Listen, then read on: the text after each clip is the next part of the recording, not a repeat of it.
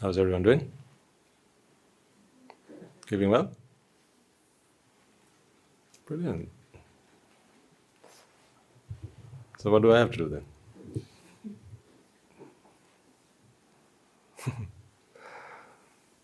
You're enjoying this, aren't you? I don't mean just the sermons. I mean going through this experience.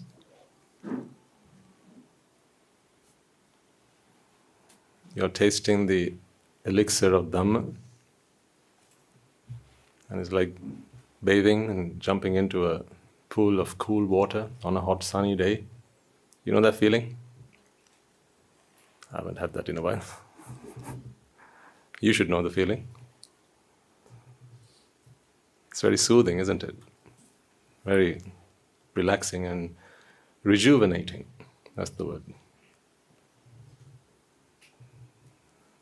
Are you feeling that? Thus it's the Dhamma healing you.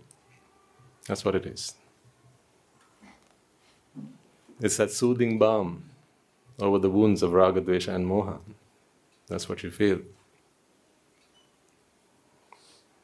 Because it heals, it cures. And that is what makes you want to keep going. You feel fresh mentally. Even when you're dead tired and exhausted, exasperated, still you feel freshened up. Like when you give you a hot towel, when you walk into a hotel or catch a flight, the air hostess, they come and give you a nice hot towel to wipe your face with. And that refreshing feeling you get, that's what you feel.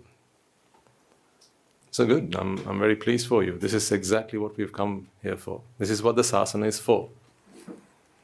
Just like you watch TV, or you used to, I don't know.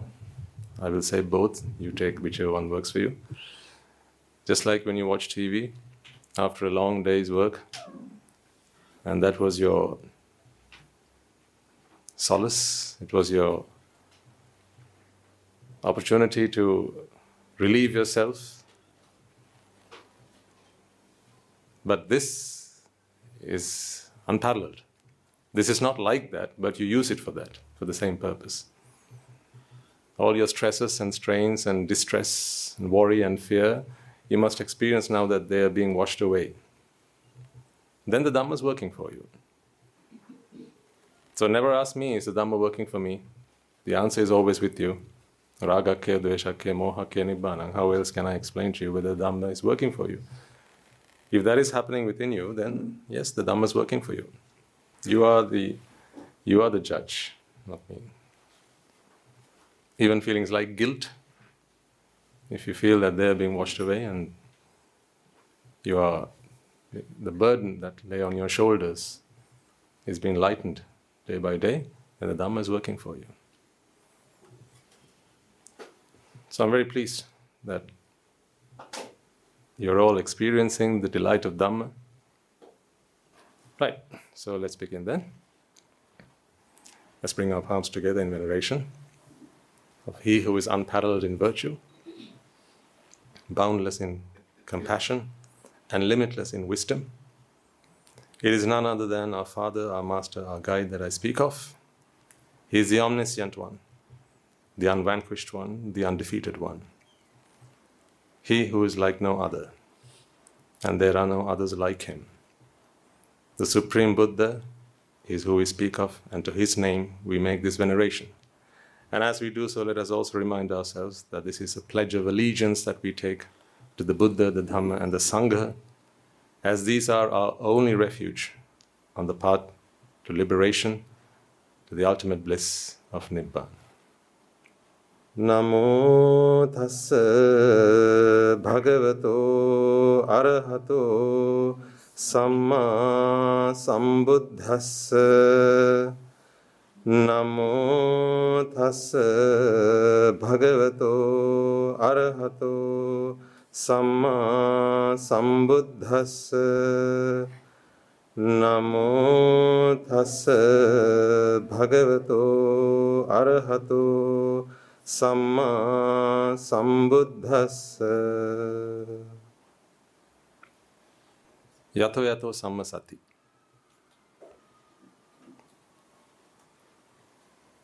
Khandanang udayabhyam. Labati piti pamojja. Amatang tang vijanata.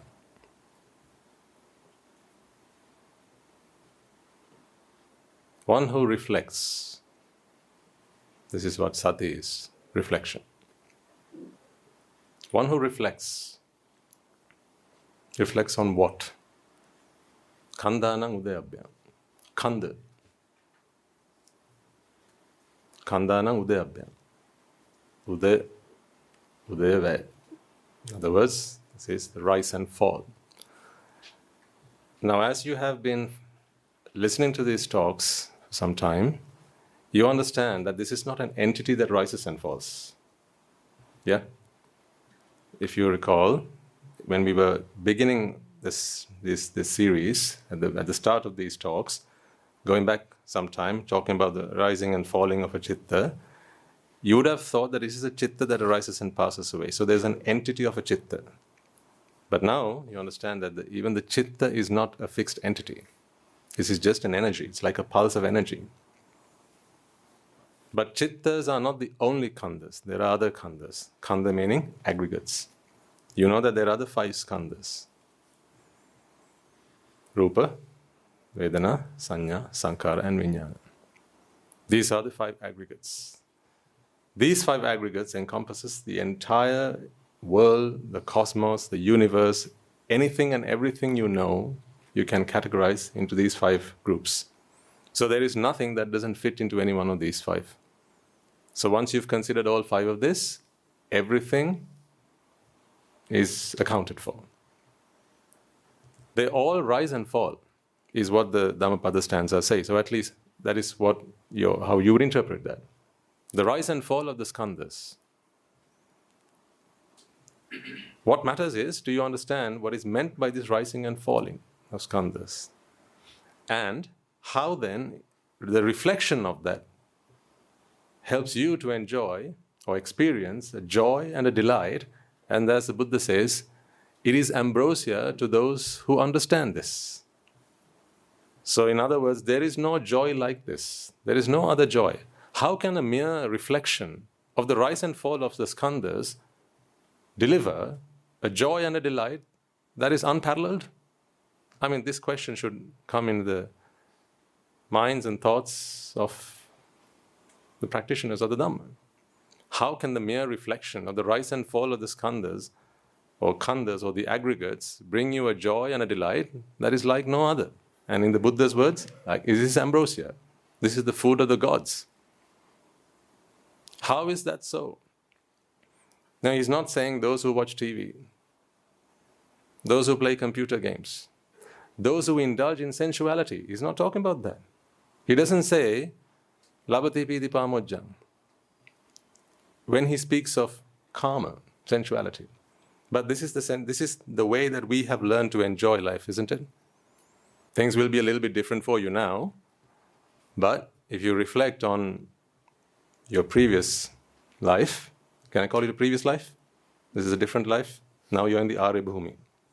Yes? Previously you were in the Anarya Bhumi, the ground of the Anaryans. What did you reflect on? Just think about it. Today you're reflecting on the rise and fall of the skandhas. What did you used to reflect on? Game of Thrones? Breaking Bad? These were the things you used to reflect on. Gopika Day?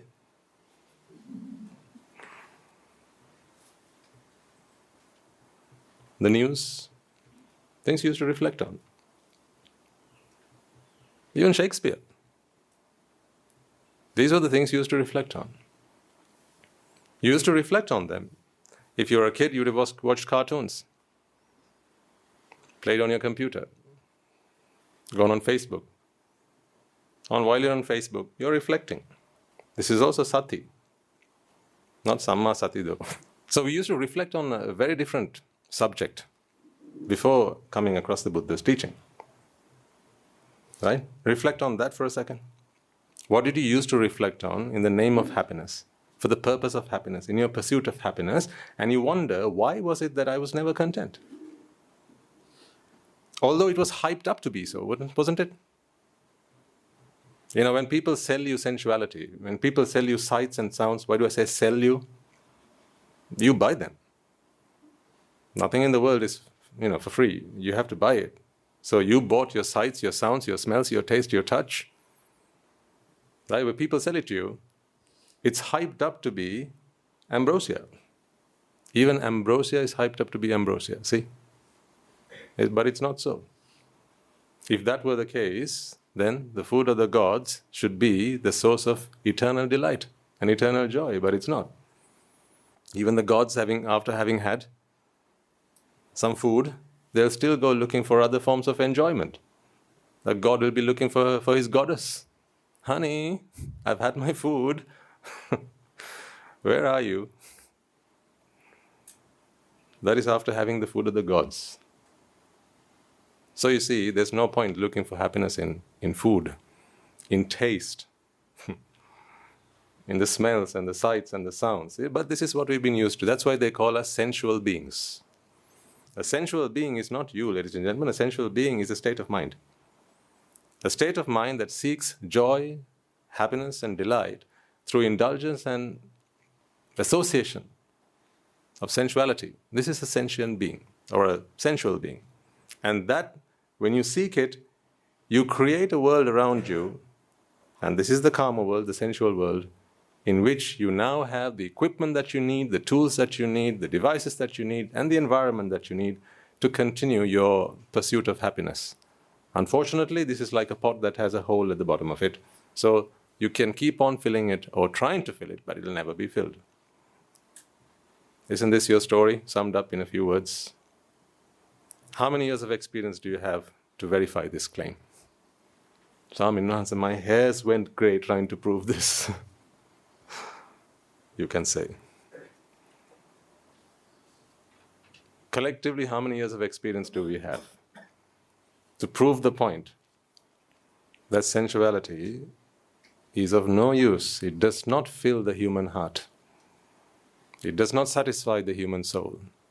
But people have no alternative. Ladies and gentlemen, I often think about this, right? Why is it that we are so fortunate? What is it so meritorious about us? Here's the thing. We found an alternative. Sensuality, rubbing that, what do you call it, rash of lust, is still an option. It is it not? It's still an option. You can still do it if you wanted to. I could still do it if I wanted to, but I don't need to. That's the jackpot. You don't need to anymore. Because now you have an alternative. Because now you can reflect on Khandana Udayabhya. This is exactly what you need to do in those moments. See, the Buddha gives a kamatahana. This is a meditation object.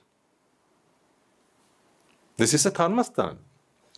Khandana Udayabhya. Go on then. That's your kamatahana. And he says, what happens to those who do that? Because ultimately it is that you seek, isn't it? Is it not joy and delight that we seek? Why do we do all the things we do? Right from the very first talk that we did, very first one, many, many, many years ago, not just this series, but the very first talk we did, I started with one thing. What are we all here for? Happiness, absolutely. So the Buddha teaches us, this is how you achieve happiness. Khandana Udayabhya. That's your karmasthana. Khandana Udayabhya. Keep doing that, you'll be happy forever. Do anything else? Sorry. That's not the Buddha's guide to happiness. This is the Buddha's guide to happiness.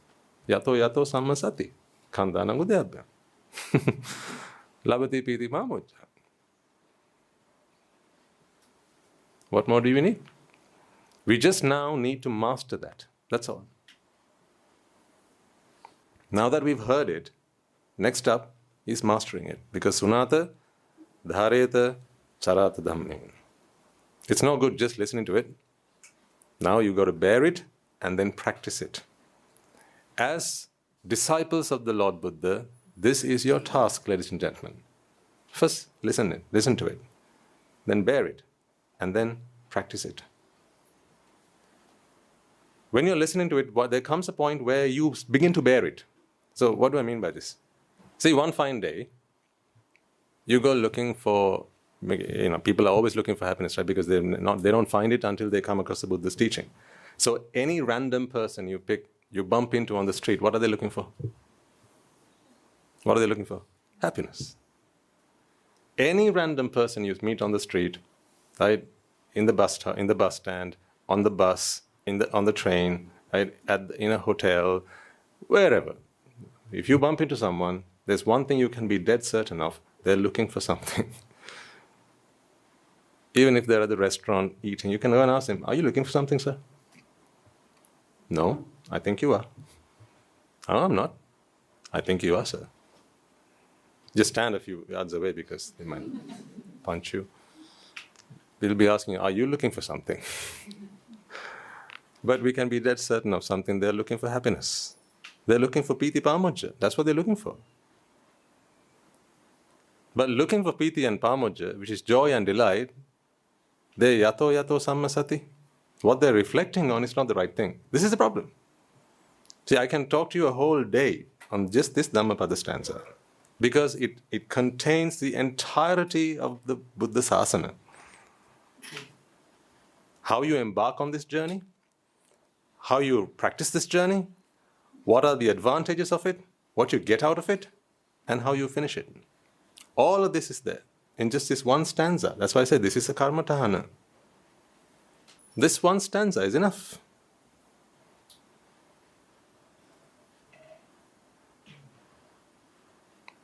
All that matters is, do you see the profound meaning within it? And that's what we're trying to dig out right now. We're working together. We're using our merits. These are our tools. Right? This is the garden hoe. This is the shovel. We are trying to dig out the profound meaning of this, and we are relying on our combined merit for that. If I'd come prepared with that, then I don't need your merits, thank you very much. But right now, this is what came up, and now we are trying to dig out the profound meaning of this. How do you do the khandana udayabhya? Because if you do that, reflect on that, that's it. You no longer need to do anything else, nothing else, for joy and delight. After all, this is what we seek in life, joy and delight, how to be happy. When you get stressed at work, what do you need to do? Khandana udayabhya, that's it. This is like Kokata Taile. Sorry. What is the English term for Kokata Taile?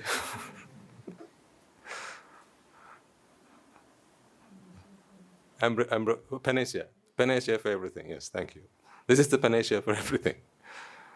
The medicine that heals it all. Reflection. When you are stressed at work, here's what you have to do.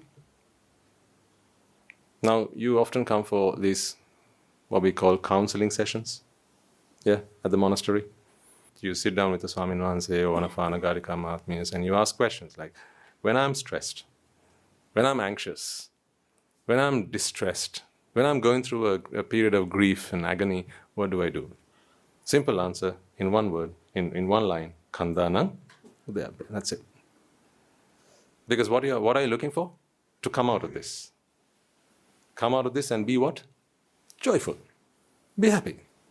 Be delightful. So, the Buddha gives you the instructions. So, the Buddha has already done the counseling. He said, this is exactly what you need to do. Khandana udayabhya. What we need to figure out is, how do we do this correctly?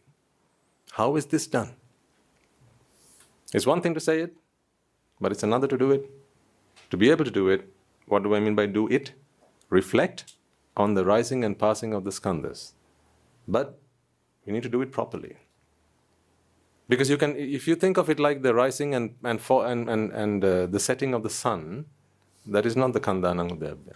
Now you're talking about an entity, the rise and fall of an entity. People do that all the time.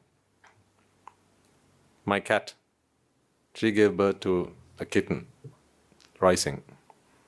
It lived for 3 years, and then it got run over, passing away. See, rising and passing away. That is also rising and passing away. But not of the skandhas. These are the risings and passings away of entities. Therefore, you suffer. Here's another Dhammapada stanza that you will find in the same chapter. Sabbaso nama rupasmi. See, the Buddha says, all there is, now he talks about what the skandhas are. These are the skandhas. Nama,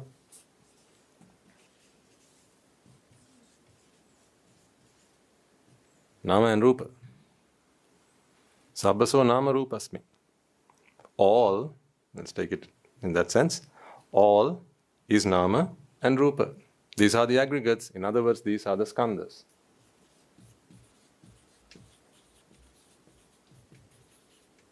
Or skandha. In Pali it's called the khandha, but skandha in Sinhalese, I think it probably is in Sanskrit as well. Just means the aggregates.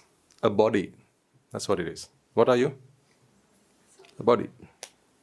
It's in physics you'll have learned skandha, which is mass. A mass. A mass is a collection of matter, isn't it? That's how we studied. The definition of mass is a collection of matter. A collection has to be a collection. Collection of nama and a collection of rupa. That is all there is. Sabbaso nama rupasmi. Sabba is all. All is nama and rupa. If this is the skandha, this Udayavya. Now I'm connecting two Dhammapada stanzas together and showing you the link between the two of them. So initially we had Yato Yato Sammasati Khandhanam Udayabhyam. On this hand you have Sabbaso Nama Rupasmi Yasanati Mamaitam. Yeah? Akatachana Sochati Save Bhikkhoti Uchati. So he defines who a bhikkhu is. What is a bhikkhu? Who am I? You are a bhikkhu, Swaminathan, you say. Now you're talking about a conventional monk. You're looking at me and saying, well, I've got a robe on me, I've got a bald head, so that must be a monk. No, that is not how the Buddha defines a monk. You see a man in a robe, bald head, right, punching someone in the face. You dare to call that person a bhikkhu? What an insult. Or you see a man in a robe and a bald head running away with another woman. Not another woman, well, running away with a woman. You dare to call him a bhikkhu? This is not a bhikkhu. A bhikkhu is a state of mind. See, the Buddha is a scientist of the mind. He always talks about the mind. When he talks about who a Brahmin is, he speaks about the mind. When he speaks of who a Vasala is, he speaks of the mind. When he speaks of who a bhikkhu is, he speaks of the mind. So this is why I talk about these Dhammapada stanzas to you, lay people. Because it is not about what you have, what you're clad in, or how much hair you have on your heads. Although some are closer to the state of bhikkhu than others in that regard. So a bhikkhu is a state of mind. And what is that state of mind? Sabbaso nama rupasmi. Khandhanam udayabhyam. Nama and rupa. They by their very nature, it is said in the stanza, arise and pass away.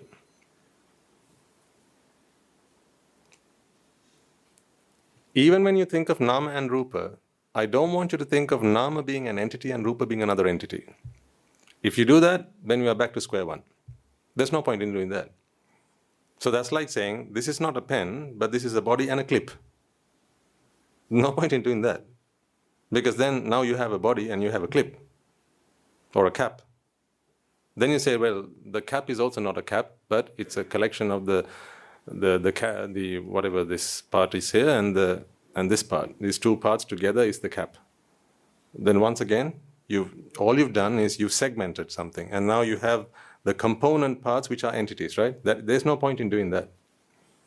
So therefore, like even when you reflect on the body, there's no point in thinking that the body is the hair, the skin, the teeth, the bones, the blood, the vessels, the muscles, right? There's no point in thinking of those as being entities, and those entities form up this body, that is the human body. There's no point in thinking that. You've not done the sabbaso nama rupasmi. That's like saying this is not a bouquet of flowers, it's just several flowers together. Now you still have the flowers. It's just the bouquet is not there. That's not what we're talking about. You cannot be seeing entities, whether in the big things, the macro things, or the micro things. You can't be seeing entities. You can't be perceiving entities. If you can elevate your mind, you elevate your thinking, qualify your thinking to a point where all you can see are the rising and passing away. See, here's the most important point here, ladies and gentlemen. When we talk about risings and passings away, we are not talking about the risings and passing away of entities. It's anicca the Buddha speaks of here. At any point in this cycle, let me circle a few points. Right? So this is a nama, okay? Just one nama. At any point in this cycle, if you feel like, let's give them some stages. So this is 1, stage 2, 3, 4, 5, 6, 7, 8, 10, 11, 12. Sorry, I know you can't see the numbers from where you're sat down, but trust me, this is 1 to 15. Okay? If you perceive that this number 5 was number 1 4 steps ago, you've missed the plot.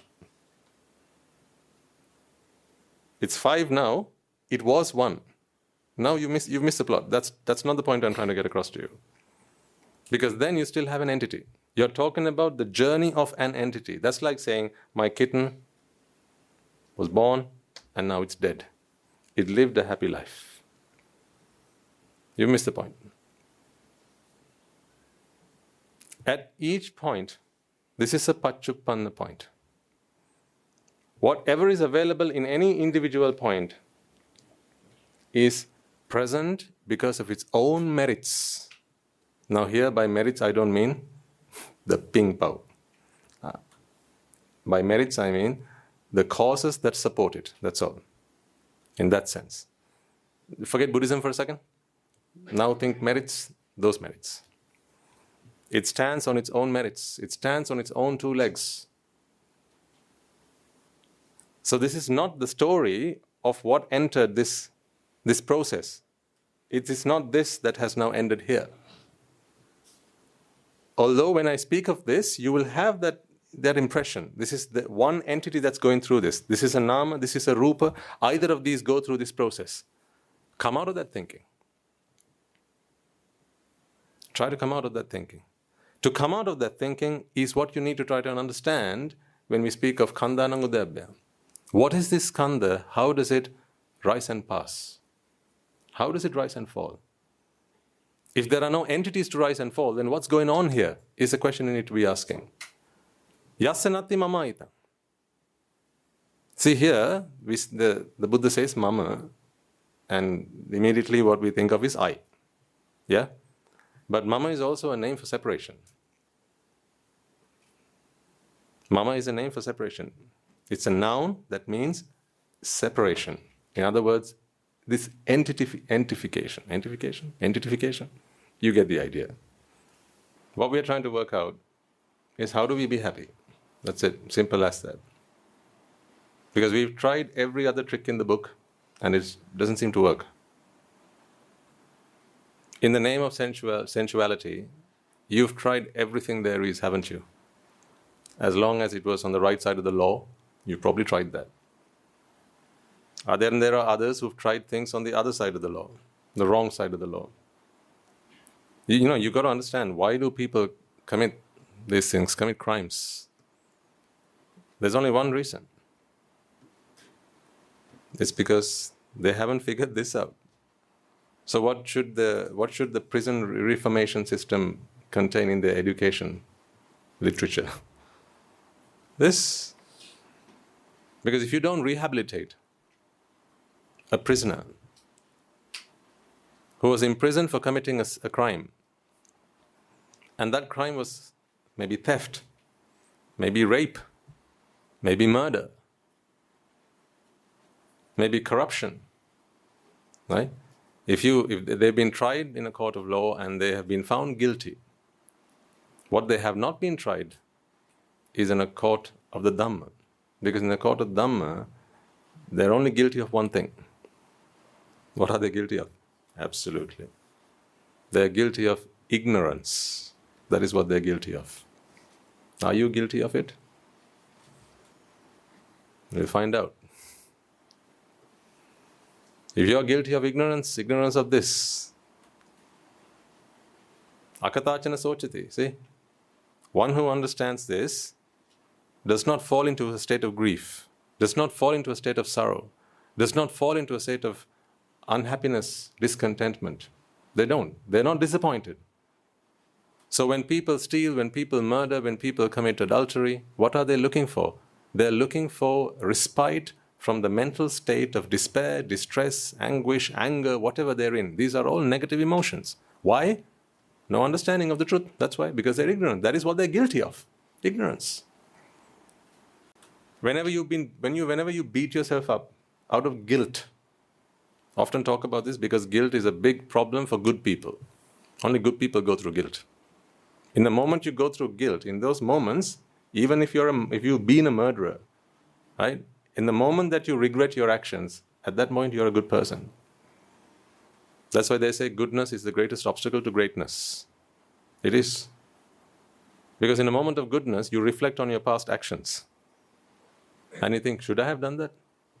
That was terrible. How could I do something like that? See, you're stuck in this I. That is what the Mara does to you. Either good or bad, you are subjects of the Mara. Both good and bad are subjects of the Mara. So Mara doesn't necessarily need you to be bad. Being good is also okay with Mara. But being great, that's not okay. Because that's when you surrender citizenship of the sensual world, of the Mara world, the 31 realms of existence. That the Mara is not happy with. Because where he is king, he wants to have his loyal subjects, right? So when you're bad, or rather when you go from bad to good, now Mara puts you into a guilt trap. And you see this is what happens. Now, I'm going to give you the theory, try and reflect on whether and how this has manifested in your lives in terms of real-term actions. Right? Think about this for a second. You know this, people do this thing called comfort eating, right? Indulging in sensuality is sometimes the remedy that people seek for feeling bad about having indulged in sensuality. I'm trying to express to you, but there are some examples that I can't use because of this. This is a noble setting, so I need to be careful what I say. If this was just the monks, I could have spoken freely. But this is going online as well, so I'll be careful. Think about aren't there times where you indulge in some act of sensuality and it's a real downer on you. Right? After the fact, you begin to regret. You think to yourself, I'm so virtuous. I'm such a good person. Right? And Guru Hamdro wants me to improve myself. Swaminathan says, deliver the Dhamma to me. I have a teacher. Right? And I've committed myself to practicing the path. And after all this, why did I do that? Did I let myself down? Did I let my teachers down? Have I let the sasana down? Have I let the monastery down? What about the devotees who've been so kindly and so gracefully looking after me and feeding me and all these things? Have I let them down? You begin to ask yourself. Now you've entered the realms of guilt. So here's what happens. If you don't have support now to come out of guilt, that guilt begins to fester. Like an old wound, it begins to fester. After a while, pus starts oozing out of it. It becomes an infected wound. And now, because you feel terrible about yourself, you need something to bring you out of it. You need some relief. And usually when you need a moment of respite, a moment of relief, the easiest thing to do is to do what again? Go back to sensuality. Absolutely. I'll take food as an example. You can reflect on the other examples. Or let's take, here's, you know how people binge watch TV? Binge watching TV episodes and teledramas and so on. Here's one of the ways in which that happens, right? Let's say you're supposed to be doing some work, maybe work at the office, maybe work, your school work, whatever the case might be. You're supposed to be doing some work, but you go online maybe to find some information that you need to be able to complete your work, and then you accidentally click on a video that is not relevant, but you click on it nonetheless, and now you're watching it. Now you know in the back of your mind you have about like 10 seconds in which you can take yourself back, you can redeem yourself. But after that 10-second window passes, now that's it. So now you're watching this thing that is not part of your job, it's not part of your duty, it's not something you need to be watching, but now you started watching it, and so you just continue watching because you need to know how it finishes, and it only says what, 5 minutes? 5 minutes? Yeah, I've got 5 minutes. Of course I have 5 minutes. It only takes 5 minutes. But if you take a sermon, like a 1 hour sermon, and chop it down to 5 minutes, you don't have time for that. But this 5 minute, maybe a comedy, or some musical, or maybe a trailer for upcoming movies. You tell yourself, I'm just watching the trailer. I'm not watching the film. It's just the trailer. It's not like I'm going to watch the actual film after that. So you just watch the trailer. 5 minutes. That's all. So you watch it, right? So after a while, now you've been. It's like a black hole. You've been absorbed into this. At the end of the first episode, for the first video, they have been so masterfully crafted and designed to keep you in it. Right? That's how media works. That's how sensuality works. At the end of one, you need the next one. And they design it such that at the end of one, they'll say, here's the next episode. They'll come up with those banners, and they'll come up with links, and it'll sometimes autoplay. That's how it works now, right? You don't even have to click next. It autoplays. So then you go from one video to the next video, and maybe say about 15 minutes, 20 minutes later, you're thinking to yourself, oh, I shouldn't have been doing this. This is terrible. I feel bad now. There was a lot of work I had to do. My homework is now late. The report is now late. This is not what I should be doing. And now you feel really bad about it. So this is terrible now, because now you feel bad. When you feel bad, what do you need?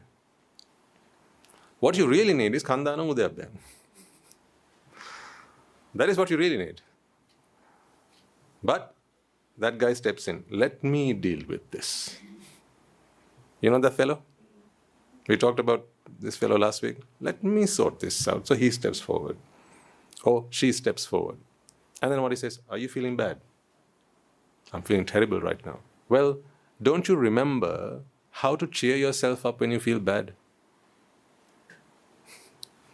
Don't you remember how to cheer yourself up when you feel bad? Just watch another video. That's all you got to do. Just, 2 minutes. That's it. Just 2 minutes. Watch another video. So you click on the next video.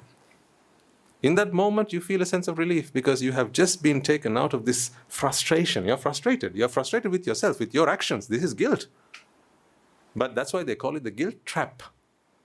Once the trap has been set, now there is no coming out of it. Like a beast caught in a trap, right? It tries to pull out of it, but every time it pulls, it hurts the beast.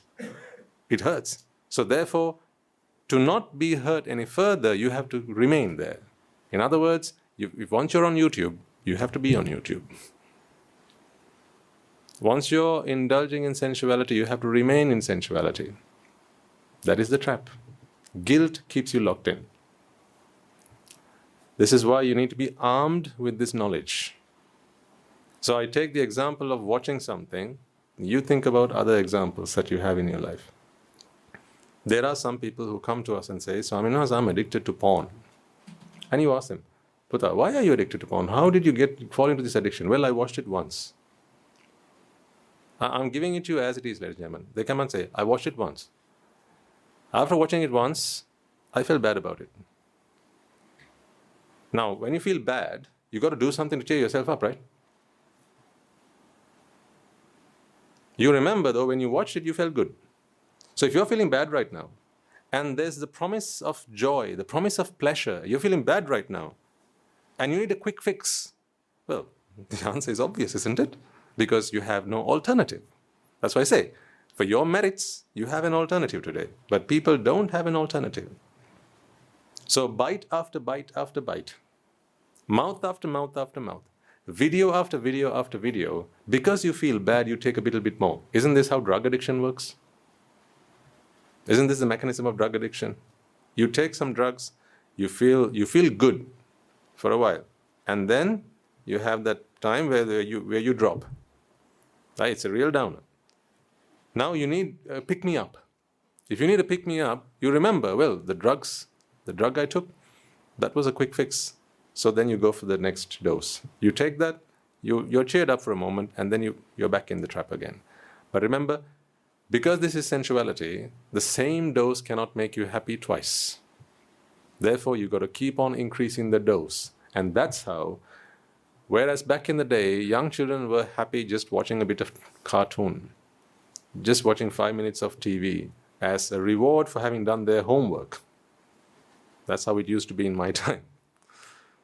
Nowadays, you need to be given a smartphone, you need to be given an internet connection, and you need to be online all the time, always accessible, because it's an addiction. This is how addictions work. It's a trap. And guilt only makes matters worse. But guilt only attacks good people. The guilt doesn't trap bad people. By bad people, I mean people who have no remorse, no regret about what they've done. But when they have regrets about what they have done, guilt blocks them. And there's another way that guilt works. Because you're good, you want to be seen as good. This is where ego steps in. You want to be seen as good. Because you want to be seen as good, now you find it very difficult to confess. When that is the best answer. When that is the best answer. I need to confess. If I were to confess, then someone would come to know about it and they would say, no, why did you do that? Don't do that. Stop it. Sometimes they don't even need to do it. You don't need advice back from someone. The moment you have confessed that enough, that itself is enough. But your guilt traps you. This guilt says you're a good person. If you say what you've just done, they'll think that you are always like that. But you're not always like that, are you? This is just one instance where something went wrong. So you need not go and share this with somebody else. And so therefore, you trap yourself there. This is all Jati doing this. Remember last week we talked about how you can expect one chitta to make a decision on behalf of another chitta. But this is what ego does. This is why you struggle to confess. I can explain it to you through the lens of Dhamma, through the principle of Jati. Why you struggle to confess. Why confessions are so difficult to make. Here's why. This is the moment where you did the bad deed. Right? In that moment you were terrible. Did something bad. Now, you want to confess. The thought has come to your mind, I need to go and confess. I have to go and say what I've done and just, get it off my chest. But in this moment, you still have ego. This is Jati. So here's what Jati is going to tell you. If you were to go and tell someone that you did something like this, they are going to think, because you are thinking like that right now, they are going to think that you're always like this. So say you took something that didn't belong to you, okay? Or you stole something from the kitchen, maybe from the cupboard, maybe from the fridge. You're not supposed to. That was for somebody else. You've taken it. Now you have guilt, and now you want to confess. You want to say, I've done something wrong. Or maybe you watched something you shouldn't have. Now you want to confess, right? In that moment, ladies and gentlemen, you think to yourself, well, if this was the bad person, but now I'm a good person, this is the bad person. When I share this with somebody, if I go and tell this to my teacher, if I go and tell this to my parents, if I go and confess to my husband, if I go and confess to my wife, they're going to think that I'm always like that. Partly true, because you're going to go and tell this to someone who is also ridden with Jati. So they will certainly think, you're right. But the problem is, you think in terms of Jati. You don't know Jati is what's going on, but Jati is going on. So you feel, when you make this confession, they are going to think that you are always like that. Because no khandanang udayabhya. This is not your reflection. And so a confession becomes so incredibly difficult. But here's what happens when you cannot get it out of your system. Now it's still there. The next chitta arises. A few chittas later, this now begins to burden you. This begins to bring you worry. This begins to make you feel regret, repentance, right, remorse. And then you think, well, why did I do something like that? I was a terrible person. I shouldn't have done something like that. So it begins to really burden you. Now you feel so burdened under the weight of all that. Therefore, you're looking for relief. And when you're looking for relief, there's always an easy get out. And that easy get out for when you're vexing is sensuality. Sensuality is the easiest get out when you're vexing with something. That's why people comfort it. When someone's feeling bad because they've just gone through a breakup, what do people generally do? Meditate. Huh? What do? They go and watch. Sometimes they go out to the movies. They go eat. Yeah. Listen to music. That's what they do. I mean, what is the connection? How are they even related? I'm feeling bad, so I go eat. What? How are they even connected? My girlfriend dumped me, so now I'm going to watch a movie. What? How are they even connected? But this is what people do because they have no alternative. Because they don't know Khandanangudayabhya. Right, now let's use Khandanangudayabhya, this karmasthana that the Buddha has given us, and see how we can actually fix these problems when they come to us. You know, this is your savior, ladies and gentlemen. I'm trying to introduce you to your savior. I'm not your savior. This is your savior. Not all saviors come on a cross. This is also a savior. This is a savior. If you understand this, you can reflect on this. That's why he says, amatang tang vijanatang. Vijanatang is to one who knows. To one who knows, this is ambrosia. Right, let's take a situation and try and contemplate on it as you ought to reflect upon it when it happens. Let's take the case of something you've done. Because now what we are going to look at is at the skandhas in the form of nama and rupa. Right? If you do this, there is no socha. Socha is sorrow. Akatanchana sochati. This is a bhikkhu, a state of mind. How do you get to a state of mind where there is no sorrow? Let's take an example, right? Say, I'll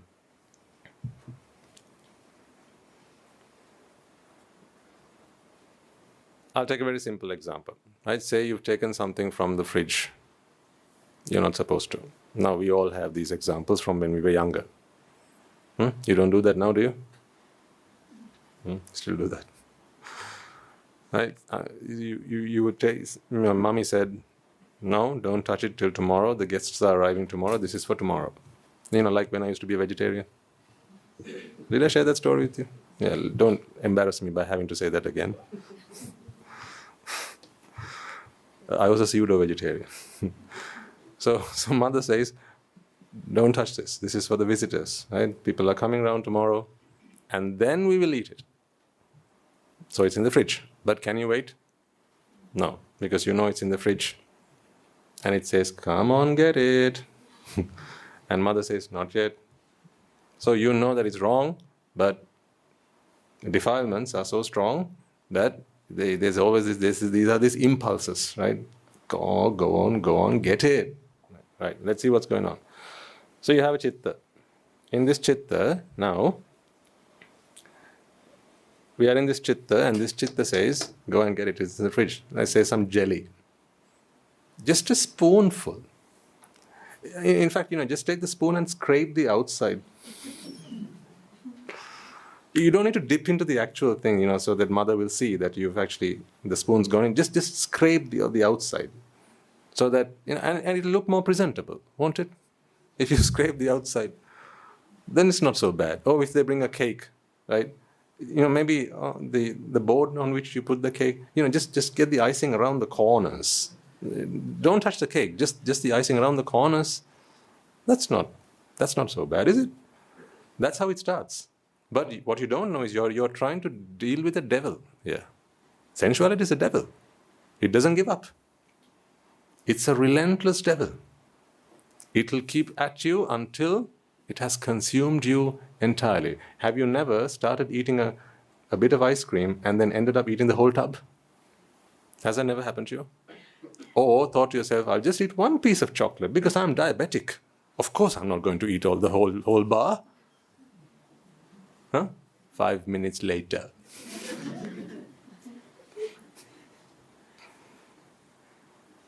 What are you doing now?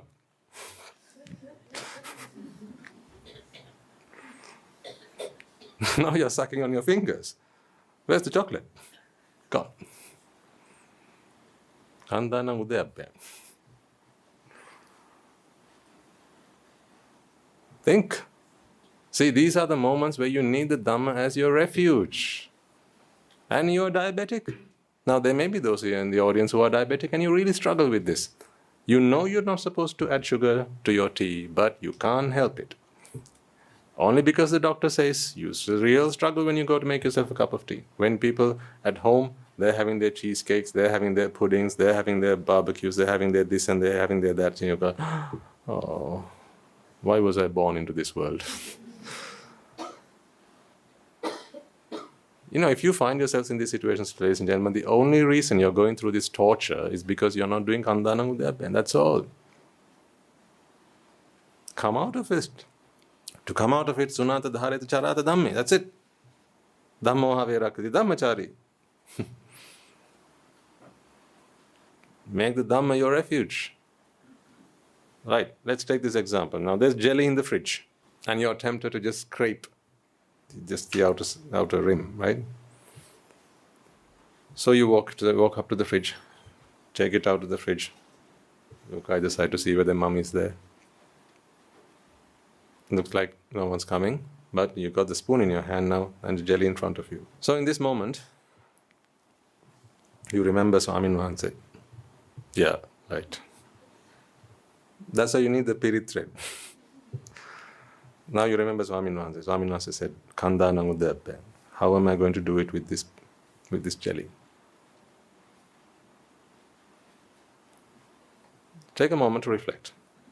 First thing to do is tell yourself, hey, now that the devil that jumps over and says, let me at it.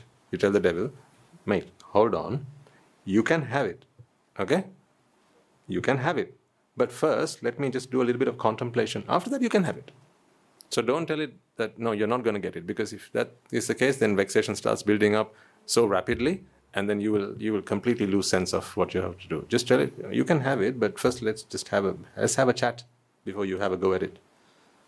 Right? Let's at least reflect on what we've learned this last week. Forget the previous weeks, just this last week, because that's all I remember anyway.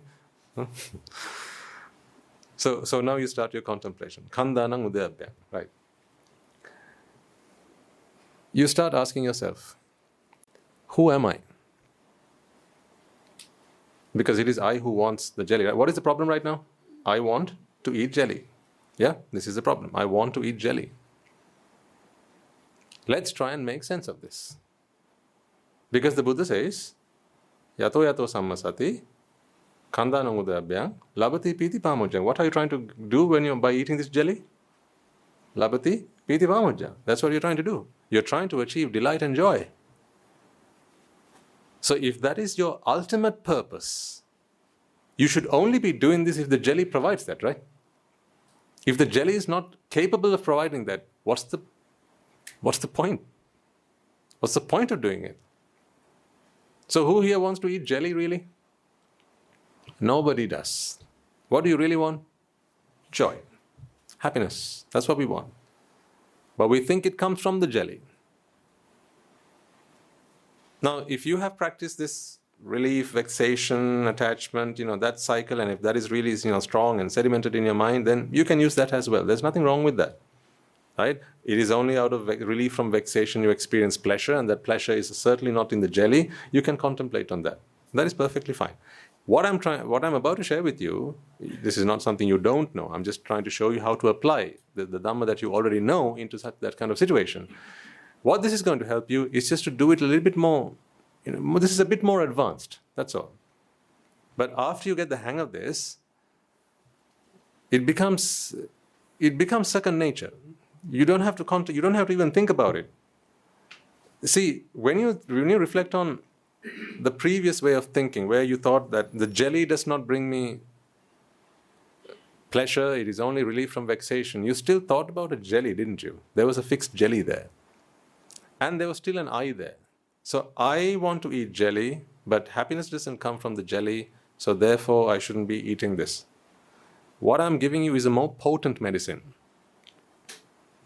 I mean, it's like if that was paracetamol, this is like Brufen, much stronger. One shot. Now you have the jelly in front of you. Let's take the question, the problem that we have. I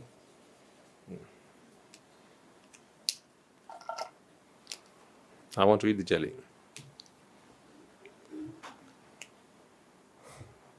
Take this problem and Khandanang Udayabhya. This is your karmasthana. Try and reflect on the skandhas. That is your answer. Simple as that. This is the problem.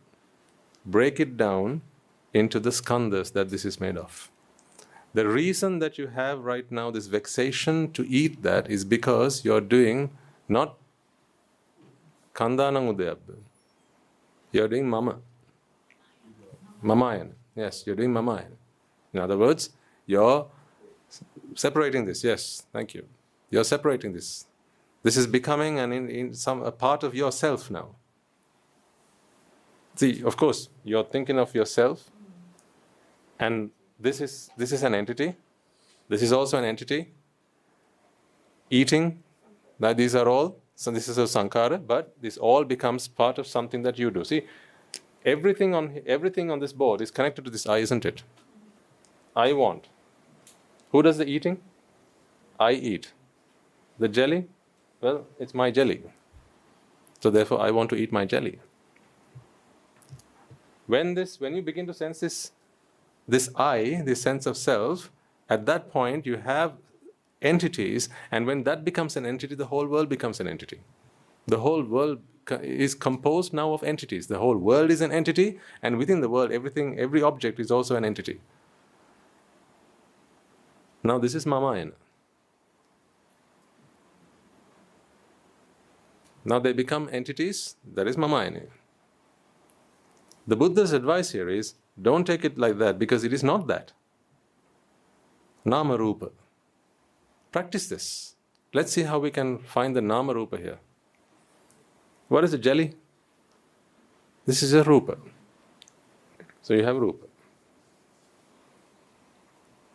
What about the rest of it? What about eating? This is Nama. What kind of Nama? Sankhara. You have I. What is that? What is I after all? It is only a perception. This is a perception that lives in the vijnana. Yeah? So the self only lives in a vijnana, and it lives nowhere else. So that is also ultimately a nama. It is an object of the nama. Your sense of self is an object in your vijnana. It's in the vijnana you perceive the sense of self. You take out vijnana, you're not going to perceive self. Because all perceptions happen through vijnana, right? Okay. So then, the wanting. Wanting is also, this is the namaskandha. Because in the namaskandha, this process happens. You remember the process, right? Where a karma, a karma seed, a karmic seed comes to fruition, yeah, and you have the process. In this case, your tongue is about to come into contact with taste, right? And then you have contact, and you have the consciousness. or the chitta. While this process is ongoing, you also have ignorance and attachment.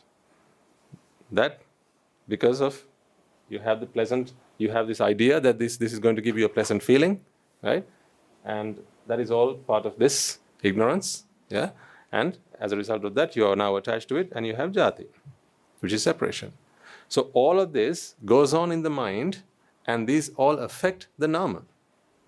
It affects the mind. It doesn't affect the rupa. Nothing to do with the rupa. See, once you start now analyzing this problem that has come into your mind through the lens of nama and rupa, this is skandhana udayabba. You're breaking things down into this nama and the rupa. And you're reflecting on the fact that this nama and rupa are merely manifestations. Because if you can actually see things as real nama and rupa, ladies and gentlemen, you cannot not see them as manifestations. Because what is nama after all? It's a manifestation. If you have seen nama, if you have really understood and comprehended nama, along with that you have comprehended that nama is a manifestation. You can't not understand that it's a manifestation, but understand that it's nama, in which case you have not really understood what nama is. Because understanding of nama is avidya pacca, tanha pacca, karma pacca, avidya samudaya, tanha samudaya, karma samudaya, ahara samudaya, or sparsha samudaya, and nibbati lakkana. These are the causes that bring about nama. By nama, I mean Vedana, Sanya, Sankhara, and Vijnana, all four of these. Have you seen men working on stilts? They do it in, where do they do it? Parades and so on. Yeah. So you have a man. They wear long trousers, so you don't see that his leg is tied to a stilt, but he has these long stilts, doesn't he?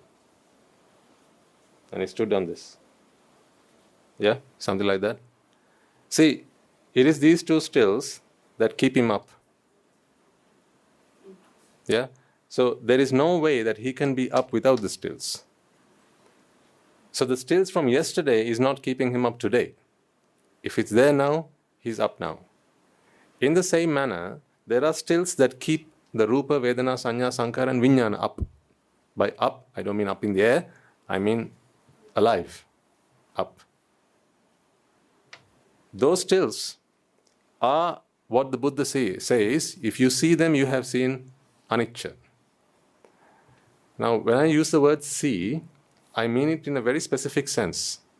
By seeing, what I mean is, it's not a matter of really knowing all of the causes that give rise to an effect. You don't need to know all of the causes that give rise to an effect. What you need to know is that it is causes that give rise to effects.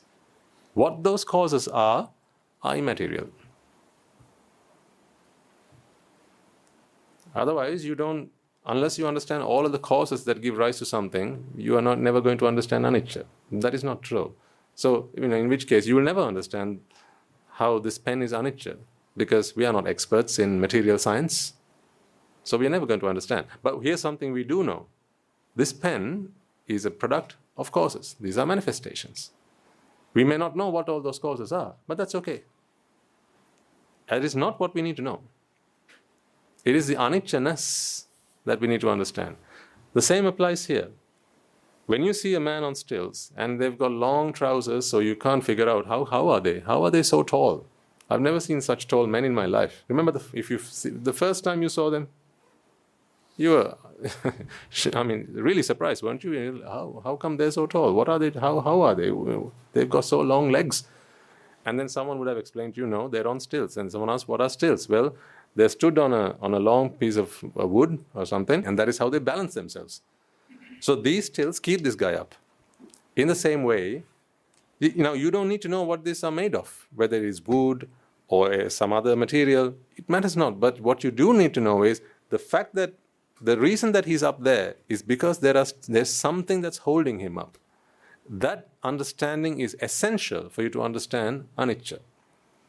Where Rupa, Vedana, Sanya, Sankhara and Vijnana are concerned, here's what you need to know. All of these five, each and every one of them, are supported by causes. They are not fixed entities. So, when you say, Khandhanam udayabhyam, the arising and passing away, Do understand, ladies and gentlemen, that it is not an individual rupa that arises and passes away. It's not an entity that arises and passes away. It is not an individual vedana that arises and passes away. Because there is nothing to arise and pass away. What's going on is, in every instance, if you were to break this down into 1 trillion instances, how many instances can you break it down to? An infinite number, right? An infinite number of instances you can break this down to. In each of those moments, what you have is a manifestation that is only present because of the causes present in that instance. In that instance. The reason that this is up here has nothing to do with why it was up there in the previous instance. Nothing to do with it. Yes, this would have been one of the causes. You can say that. This is one of the causes, otherwise why would this appear here? Can it not be here, right? So every time something happens, it becomes a cause for the next thing. But it is not the reason. It only becomes a cause. It contributes towards that. That's all. It contributes. Now try and get your thinking about this and reflect on this. So now you're stood in front of in front of your refrigerator, you've got the jelly there, you've got a spoon in your hand, and ask yourself, where's the I first of all? Because I want to eat jelly. Where's the I first of all? Who is the I? What is the I? What is this sense of self I have? Well, in that moment you think you're thinking about yourself, but now you understand this is a perception of self, because a chitta cannot feel a self. I gave you some evidence to this last week. The very fact that you decide to do something right now, and in a few moments you change your mind. If there was such a thing as an entity, if there was such a thing as a self, how would that even be possible? How is it that when you start doing something, a few moments later you begin to wonder, is it worth doing? Should I be doing this? Can I actually do this? Do I want to do this? And then you change your mind and do something entirely different. You go into the shop to buy something, you buy it, and on the way back, before you come out of the exit, you think to yourself, I don't know, maybe I should hand it back and get a refund. There are times before you walk out the store, you turn around and go back to the cashier and say, you know what, I've changed my mind. Can I have my money back, please? And then you ask people, why can't you make your mind up? Well, why can't you make your blooming mind up? You can't make your mind up because that is the toughest thing to do in this world, making one's mind up, because there is no one mind to make up. So it's fine you say that. Why can't you make your mind up? But do understand that what you're asking someone to do is something impossible to do. Making one's mind up. You know what people say, what they actually mean when they say, make your mind up? Here's what they say. All of this, I'm sharing with you because it helps you to reflect on this. Yato yato sammasati. Okay? When someone asks you to make your mind up, here's what they're asking you to do. Individual chittas, each arising and passing away, or each manifesting because of causes present in that instance. Okay? This one takes an object. I want ice cream. This one also takes that object. I want ice cream. Actually, you know what? I want a Faluda. Maybe make that a milkshake. Now the guy says, looking at you, can't you make your mind up? Which mind are you talking about? Which mind? What they're saying is, can you not think of one and keep to that? That's what they're saying. If you said ice cream, don't come back and say Faluda now. Keep to ice cream. And don't say milkshake now. Keep to ice cream. That's what they're saying. But it is an unreasonable ask. Here's why. It's not the same chitta. That's like saying something like this. Okay? This gentleman, he says, I want to leave at 3. This gentleman says, I want to leave at 2. And I ask him, why can't you make your mind up? You just said 3 a moment ago. You get the idea? So what is this gentleman going to say back to me? No, I didn't. I never said. This is the first time I'm speaking to you. I want to go at 2. I said, no, you said you wanted to go at 3 a moment ago. I said, no, that was not me. It was the gentleman on the other side there. The same concept applies, ladies and gentlemen, here. No two chittas have ever spoken twice. Say that again. No chitta has ever spoken twice. The moment it claims it wants something, it's not the same chitta that is present in the moment you give it what it asks for. Not it, the thing that it asked for earlier. So never, a chitta never gets what it asks for. It never does. Because all it can do is ask for it. By the time it passes away, when you give whatever has been asked for, you're actually giving it to another chitta. The reason that you feel that it is you who's going through this experience is because in each of these you also have another thing going on, and we call it jati. We call it jati. This jati gives you a sense of self. It gives you this impression that I am here. Now, see, do try and understand this. Of course, when this chitta arises, this chitta is no longer present, right? It's no longer present. And none of these are present because this is the direction in which we are considering this. So time flows in this direction. But here's the deal. When this chitta arises and you have jati here, each of these chittas have left a fragment in memory. So each of these chitta, this chitta is able to go back to memory and find out what each of these chittas did when it arose. It's like today you are able to find out what your father did because you have the photographs. You're able to find out who your grandfather got married to because you have the photographs. You're able to find out where they went, what things they did, right? Where they went to school because maybe he's left a diary. You can read it and find out what they did. So there are historical accounts of what people who've lived before us did when they did. But these are all historical accounts. Is it fair to punish you for something your grandfather's done? Is it fair to punish you for something your grandfather's done? Okay, let's skip grandfather. Is it fair to punish you for something your father's done? Is it? It's not. Is it fair to punish you for something your child has done? No. It's only fair to punish you for something that you have done, right? Okay, so then tell me, who do you punish? Your child, right, plays ball in the living room. He kicks the ball at at the television, and now the screen's cracked. You get home and you find out that the TV is cracked, and you ask, who's done this? The child says, I did it, Dad. Now you get angry. You're about to punish the child. Are you punishing?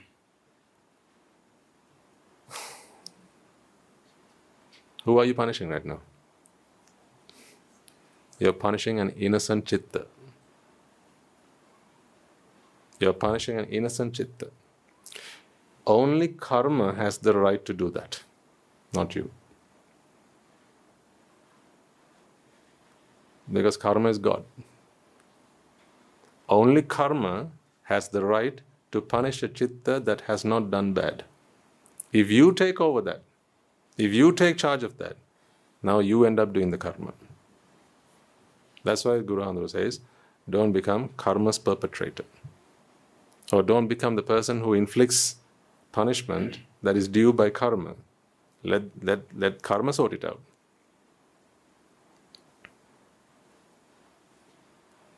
Let karma sort it out. You become the executioner. Only karma has the right to inflict punishment for something that you haven't done. Once you become an arahant, won't you have to suffer for deeds you've done in the past? Didn't that happen to Angulimala, the great Thera? Didn't it happen to Mahamoggallana, the great Thera? It did, right? But who dealt these punishments? Karma was due to deal it. But the robbers came, stepped in, and they took over. The burglars, they took over. The murderers, they took over. And so therefore, in doing so, they committed heinous sins. Only karma has the right to do that. So I ask you, when you're about to punish someone, when you're about to punish your child, if you are a sensible parent, you've got to ask yourself, who am I punishing? Are you punishing the body? What wrong has the body done? Was it the body that kicked the ball? Okay, let's say that was by accident. Let's say something that they actually did, something mischievous that they actually did. Like, for instance, they said a swear word, right? And now you want to punish them. Or they went and slapped their brother, and now you want to punish them for it. When you are about to inflict that punishment, where is the person who committed the crime? Where's the person who committed the crime? So when you take out your anger on someone, where's the person who committed the sin, the crime against you? Where are they? Yep. This is why, if you don't understand this, if you don't reflect on Khandanang Udayabhyang, you're at great peril. You're asking for trouble. One who understands the Dhamma, one who understands this reality, they realize it is not my role to punish anybody, because the person that deserves the punishment is no longer present. Because it is not a person that committed a sin, it is a chitta. You can't catch that chitta after that. It's lost forever. Now you'll ask me, well, Swami Nasa, then as responsible parents, should we not punish our children? Let me answer that question as best as I can. As responsible parents, there are certain punishments which are fair game. But here's how you need to think before you punish. Okay? I'm trying to explain to you through the lens of Dhamma. Your thinking that you need to be armed with before you inflict punishment on a child or a student or whatever. Remember, you're not punishing for the deed that was done. Whoa, what Swami Nasa? You'll say, I'm not punishing for the deed that was done? No, because the deed that was not done by this person. What happens if you're punishing the child for the deed that was done? You're not punishing the perpetrator of the crime. This child is innocent. In fact, they might even come up to you and say, I've committed an offense. You know, what a great child that is. Someone who says, I've committed an offense. I've done something bad. I'm sorry.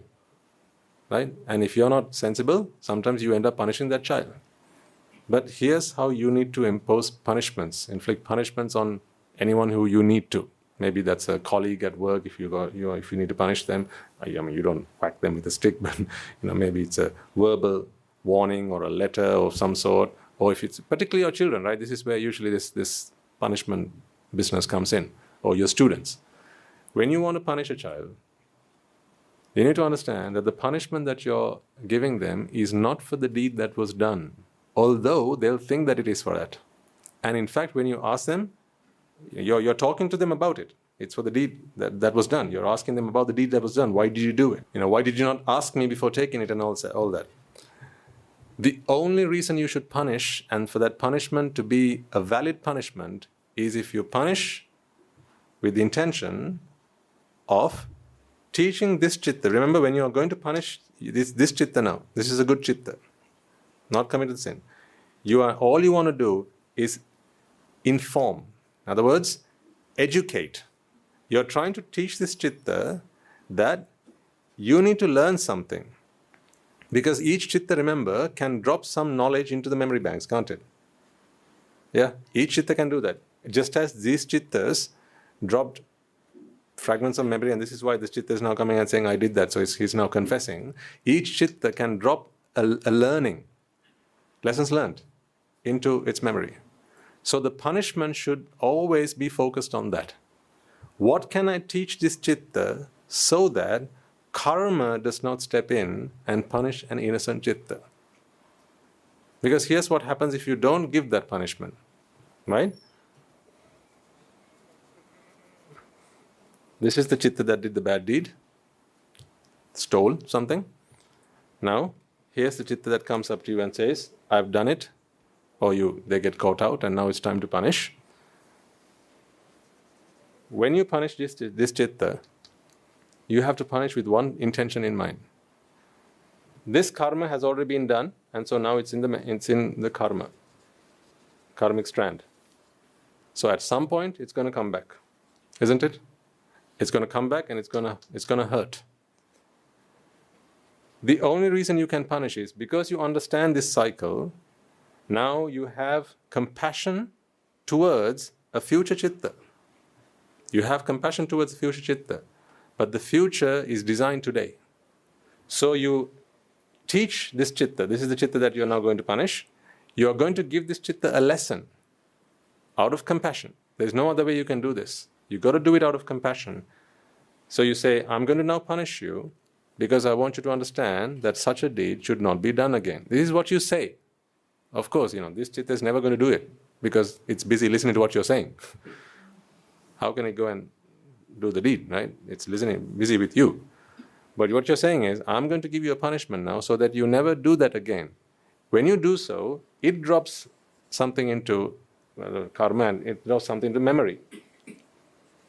I mean, if a child had zero memory, would you punish it? Would there be a point in punishing? If a child had no memory, let's say they have short-term memory loss. Like what happens now, they forget in a few moments. They only remember it for, say, 2 minutes. Right? Is there any point in punishing this person? Any point? No. So then why do you punish? So that they remember the next time they're about to do something, that this is something that they shouldn't be doing. If you want to do it out of compassion, that is the only way you're entitled to do it. If you want to do it out of compassion, do it so that this chitta is able to drop this learning to its memory, so that when a future chitta arises, it is now able to go into memory. As all chittas are capable of doing so, it is now able to go into memory and pick that lesson from memory. What lesson? This is a deed that should not be done. If it's able to bring that memory to the forefront and realize that truth in this moment, here's what it won't do. It will not drop something again into the karmic strand. By not doing that bad deed, it's not going to create a future in which it's going to suffer. Now you see, punishment should only be done out of compassion. You're punishing your child today so that the child does not have to suffer tomorrow. If you can't do it out of compassion, then don't do it at all, because what you're doing is self-harm. Why do I say that is self-harm? Yep, absolutely. That's one of the best ways that parents can commit self-harm, by punishing their children when they're angry. When they're angry, if you punish your children, you're not actually hurting the child, you're hurting yourself more than you're hurting the child. Because on the child, you're just bringing back vipaka, but on yourself, you're committing karma. The karma of inflicting pain upon someone else. It matters not that you're parents. There's no special license to punish your children. Don't think your child comes with a special license, so that parents are able to punish them. Not so. Because it is only in your mind that they're children, your children. Who says so? They're nature's children, just as you are. That's not your children. So this right that we feel that we have, and the sense of entitlement that we have to punish our children, this is all self-imposed. We think it up. But what I'm saying is not to punish. There's a way in which you can punish, but that punishment should be done out of compassion with an understanding of sabbaso nama rupasmi and this khandana udayabhya. With that understanding, it's reasonable and fair game. You're doing it so that future pain can be prevented, can be avoided. Now my question is this. Having understood all this, tomorrow you're going to find yourself stood in front of the refrigerator and there's going to be a jelly in the fridge. How capable do you feel of reflecting on khandana udayabhya? Ask yourself this question, because you need to be armed with this Dhamma. Remember, you're not wanting the jelly. It's not the jelly that you want. You're looking for joy and you're looking for delight. You're looking for pleasure, you're looking for happiness. The Buddha teaches you how to find happiness. In the Buddha's Guide to Happiness, it says exactly this. That's what this series is called, isn't it? Buddha's Guide to Happiness. So you have this is the formula. Yato yato sammasati. Khandana udayabhya. Labhati piti pamojja. Amatantam vijanata. Reflect on the rising and passing away of the skandhas. That is the Buddha's guide to happiness. To be able to do so, you need to understand what the skandhas are. What does he mean by the skandhas? Is it a rupa that is an entity? No, rupa is not an entity. Rupa is a manifestation. Is Vedana an entity? No, Vedana is a manifestation. The Sanya, Sankara and Vijnana, all the same. These are all manifestations. Contemplation on the fact that these are manifestations will teach you. Contemplation on the fact that these are all manifestations will remind you that when you take one instance, this is not one entity that has arisen and passed away. These are all individual instances, each and every one of them. If you can't take it this deep, at the very least, right, contemplate on the fact that these are individual chittas. Even that is sufficient. Even that is good enough. I mean, when you get deeper into your practice, now you go into Chittanupassana and so on, right? As you deepen your practice, you can begin to contemplate that there's not even an entity of a chitta. These are all, every instance is either a rupa instance, a Vedana instance, Sanya instance. These are all instances. Instances that are held up like a man on stilts. The causes keep it up. The causes keep him alive. That's it. Nothing is fixed, nothing remains, nothing is static. It's always constantly dynamic. It's in a constant state of unrest. That is the way it is. All things are. But amidst all this, you sense a sense of self. You think, I'm here and I'm the one who's doing all this. And that's what happens here. I want to eat the jelly. Ask yourself, is this really what's going on? Before you try to find here's the best way to approach problem solving. Before you find a solution, understand the problem first. If you think that this is the problem, you haven't understood the problem. So therefore, the solution you're going to take for it is going to be the wrong one. If you think the problem is, I want to eat jelly, the solution will be, let's go have some. But if you break this problem down into its constituent parts and really understand what the problem is, now you will see Khandana Udayabhya. Now, what is the answer? You no longer have a problem. Therefore, you don't need an answer. Understanding the problem is the answer. That is the beauty of Buddhism. You don't need to go looking for answers. All you have to do is understand the problem.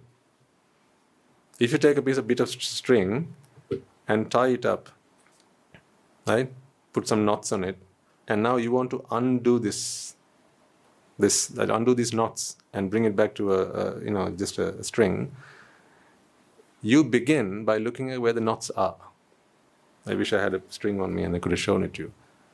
When you tie it up, right? Let's take this.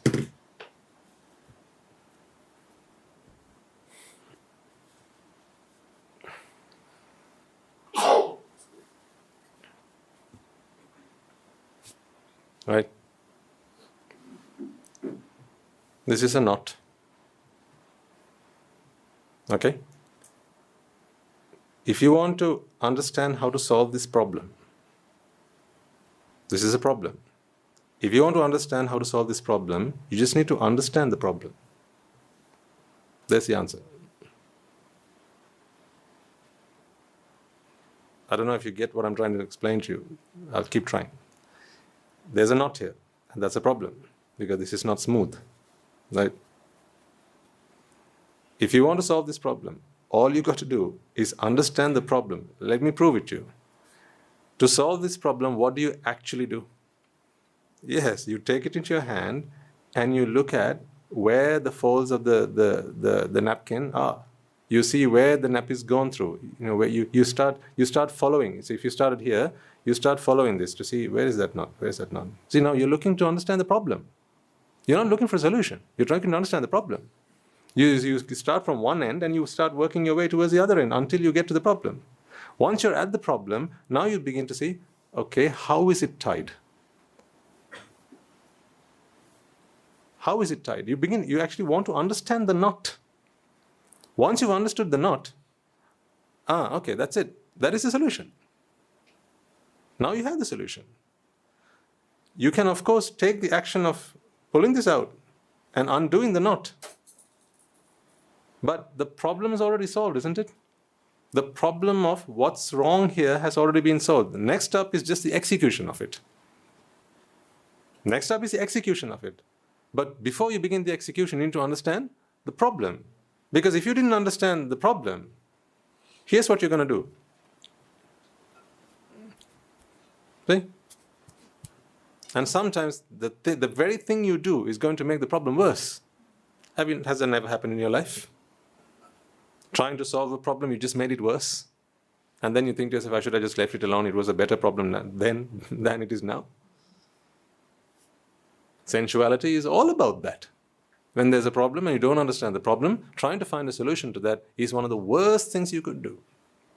Because every time you think you're getting closer to a solution, you're actually walking miles away from the actual solution. See, when you thought you couldn't live alone, what did you do?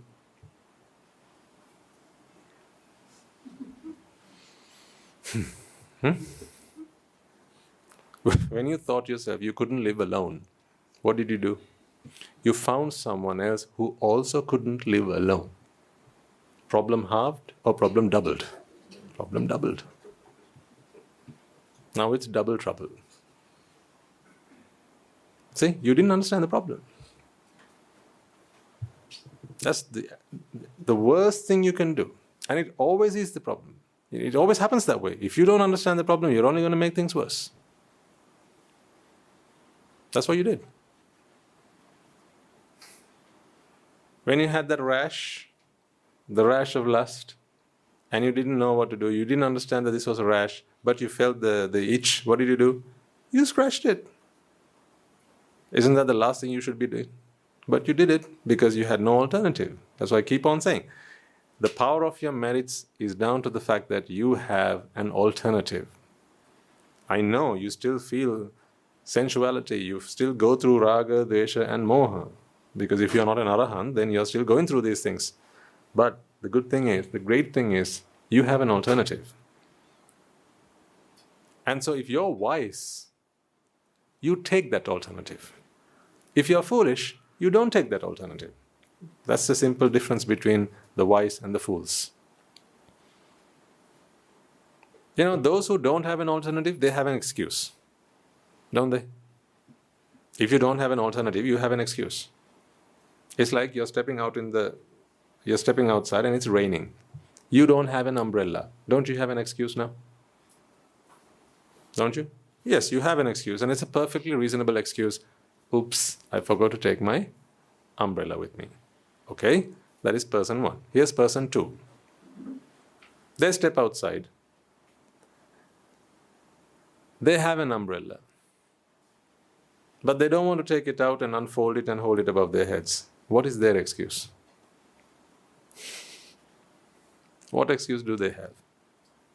They have no excuse. So if they don't, if the umbrella was torn or if it was broken, right? Fair enough. You have an excuse. But if you have the umbrella, it's perfectly fine. It's in pristine condition. And you open it, it works. And you're still not taking your umbrella out. What would you call such a person? Says the good lady. She would call her a fool. What would you call them? The same, right? So, you feel the itch of a rash. Permission to continue? You feel the itch of a rash. And you know that scratching is the worst thing you could do. There's an ointment. You have the medicine. But you can't be bothered to open the medicine, take a bit of it, and rub it over it, and be patient. Give it a few days, a few weeks, and it will be gone for good. You can't be bothered to do that. But you have the medicine, and you know that this is the medicine as well. And every week, the doctor tells you, that's the medicine. That's the medicine. That is the medicine. There is no other medicine, that is the medicine. And every week, they even top it up. Even if you haven't used it, they give you a new one, just in case the last one is expired. every week. And you also take yourself to the doctor. So you go to the clinic, you get a prescription, you buy the new drugs, you bring it home, and the bottle's there on the shelf. And now you feel an itch. What you do, you default to what you're always used to doing. You keep on scratching. What would you call this person? Don't answer. This is what 1/3 of the population do. Then there are 3 kinds of people in this world. There are those who have no alternative. They have an excuse. Then there are those who don't have the rash because they've cured themselves. Therefore, they don't need an excuse. But there's a 3rd kind of people who have the rash, they have the medicine, but they just default to doing what they've always been doing. So therefore, they are.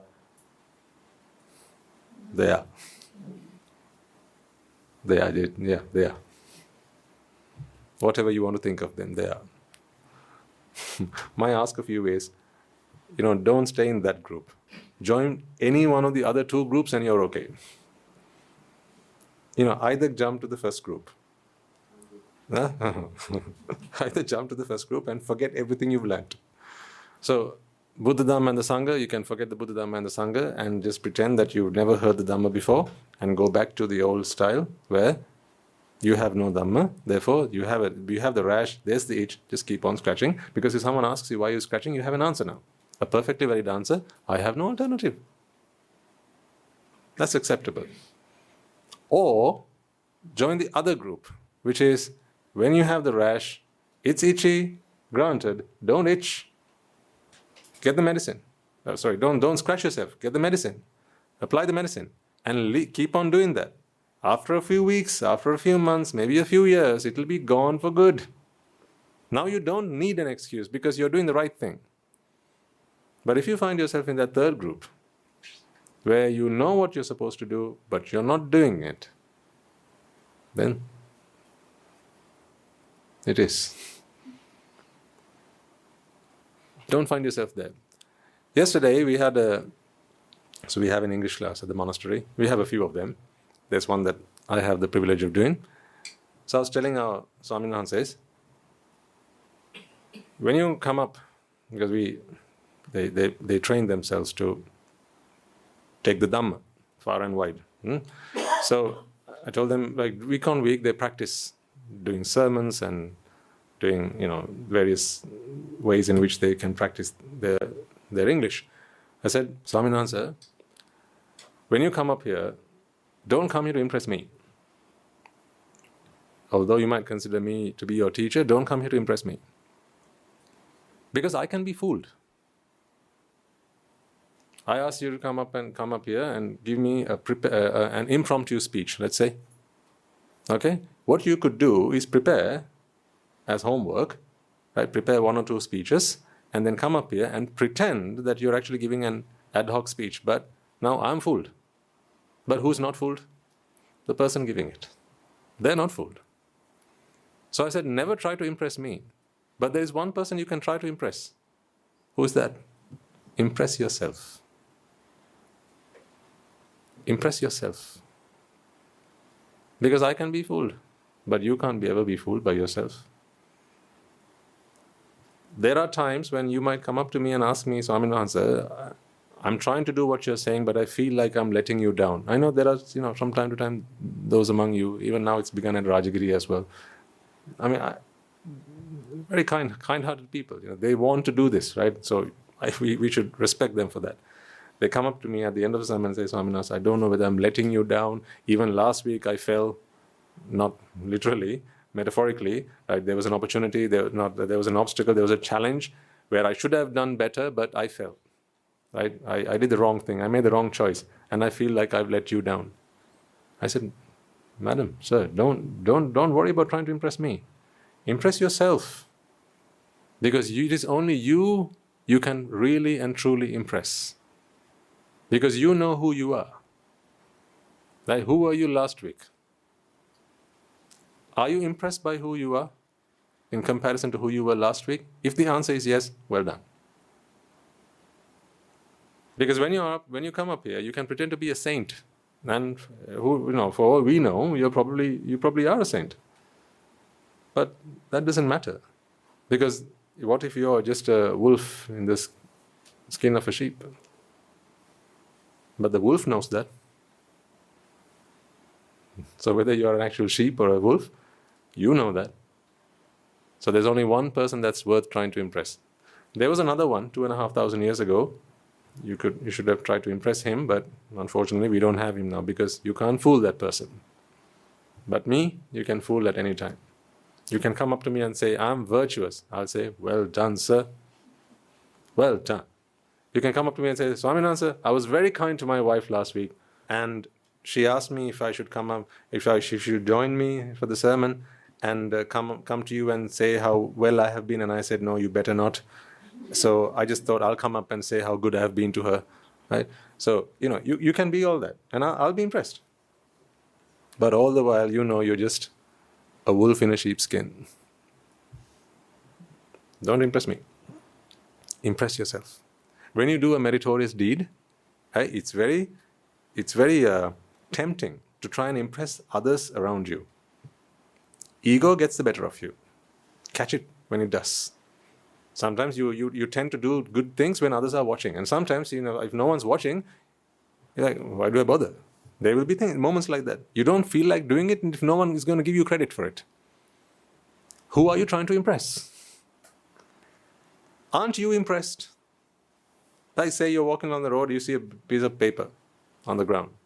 Should someone actually watch you as you pick it up and say, well done, or at least smile at you? Who are you trying to impress? If you're trying to impress yourself, then who should be watching? Who's got to be there watching? Nobody. Because you are the toughest person to impress. Do you agree? So don't pick on an easy target like me.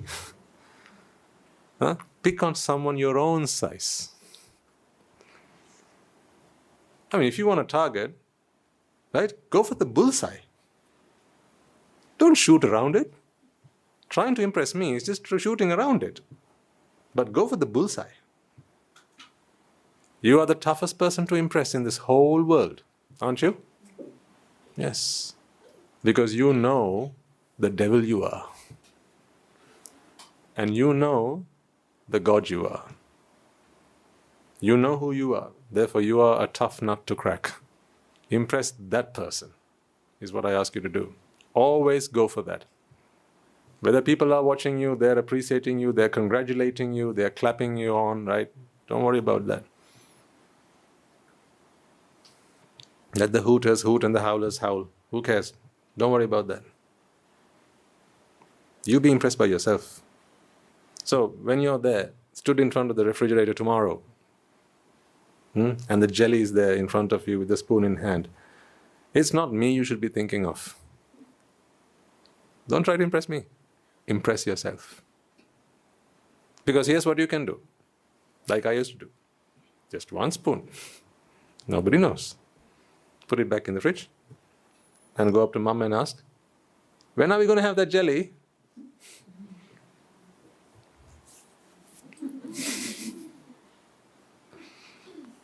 I'm trying to impress her, but here I have been fooled. I have undermined myself.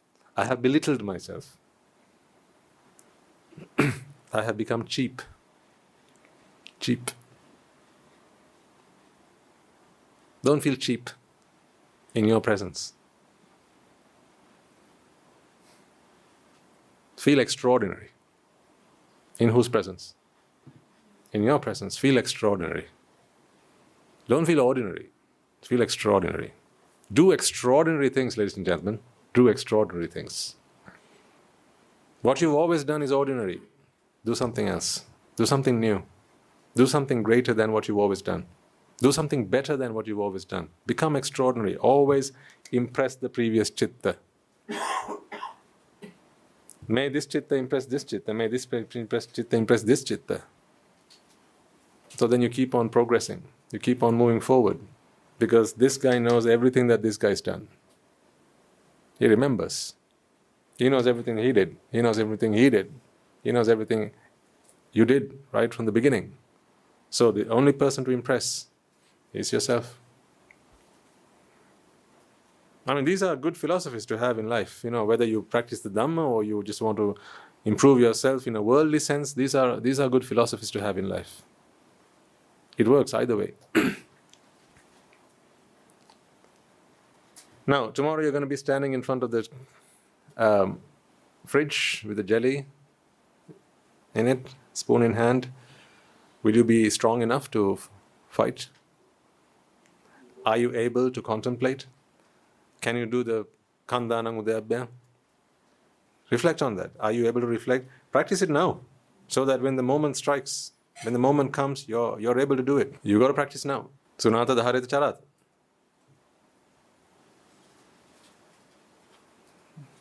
Then you have no regrets, there's no grief, there's no sorrow. You're free, you're happy. Always ask yourself, is it jelly I want? And that's another way you can think of these things. Whenever you feel like you want to watch TV, ask yourself, is it watching TV I really want? Or is it happiness I seek? That's a good place to start. A very good place to start. A very good place to start. When you want to watch TV, ask yourself, is it actually to watch TV that I want right now? Or is it happiness I want? Then go back to what you've learned. Your friends would have taught you, watch TV if you want happiness. The Buddha has taught you, Khandanang Udayabhyang if you want happiness. Which one do you choose? All you got to do, ladies and gentlemen, is take a few steps on this path. Right? If you take a few steps, each step will help you take the next step. That step will help you take the next step. That's the way this works. Until you keep that first step, the second step seems incredibly difficult. So that's why, sometimes you feel disheartened to even begin. Sometimes you feel like, how am I ever going to finish this journey? So I better not, why should I even bother starting? That's not how it's going to work. It's never going to be as tough it is today. All you got to do is just take the first step. The second step is always easier than the first one. Always. So take that first step. If you're considering becoming an anagarika, for instance, or an anagarika, right? Come and spend a week at the monastery. That's the first step. Take that step, and the next step is always going to be easier. Always. But if you don't take that first step, you'd always be thinking, can I? Can't I? You just keep on thinking. Actions bring results. You can keep wishing for things. This is the difference between a wish and a determination. In Sinhalese, you refer to it as prarthana and adhisthana. There's a difference. With a prarthana or a wish, it just stops at mano sankara. That's it. Oh, I wish. Oh, how I wish. A chitta is born. It carries a wish. That's it. And it passes away. You don't have any vachi sankara, no kaya sankara. Right? No, the actions are not done. It just stops at a mano sankara. Actions aren't done. But once for things to happen in this world, you need vipaka, right? Vipaka is what makes things happen in this world. All that goes on, from the sun rising to the sun setting, to the wind blowing, to the streams flowing, all of this is just vipaka, right? This is all vipaka. So for vipaka to happen, you need to create an environment that draws it. So to create that environment, you need the mind to brace itself for that, to prepare itself for that. And that is what adhisthana does. See, think about this. Whenever you've had one of these adhisthānas or these resolves to do something, you didn't just think about it and leave it there, did you? You always took action. But when you had a wish for something, you just kept on wishing. Oh, how I wish. Or how I wish I was richer. You can keep on wishing. But someone who's determined, they don't stop at that. What they do is, they go and search if there are any vipakas that might come to fruition and give you what you seek. It's like rummaging around a box full of stuff to see if you can find what you want. This box of karma, or this strand of karma, has enough and more of whatever you want. If you want the 4 great hells, there's plenty of it there. If you want to go to the heavens, there's plenty and more of it there. If you want to listen to the Dhamma, that's also there. If you want to attain Nibbana, it's all there. But it's like a lottery ticket. You got to scratch it first. They don't give you the prize money without you doing that. First you got to buy the ticket and then you got to scratch it. You have to take the first step, as God says, weave and I shall give you string. You got to weave first. What's the point of giving you string if you're not going to weave? So if you want, this, if you want this, if you want what I speak of here, this joy, this delight, you've got to take the first step. I keep on addressing the individuals behind this camera. You're here because I see most of you, you've all jumped onto this boat. So actually, there are no devotees now for me to speak to. Certainly not on a Saturday. Everyone's a convert. So I speak to those who I wish I could see their faces, but I cannot. They're on the other side of a TV screen. So I speak to you. Take the first step. Look at those who've taken the first step and see what has happened. Well, unfortunately, you can't see them. You can only see me. This is why this community is so important. Bringing yourself here is so important. Because, then you see, it's not just me. There are others who are also losing their nut. That is enough to convince yourself. You need that. You absolutely need that. Because initially, you have this sense of fear. You have a sense of, maybe even a sense of distrust. Maybe, you need some assurance. We are not bodhisattvas, right?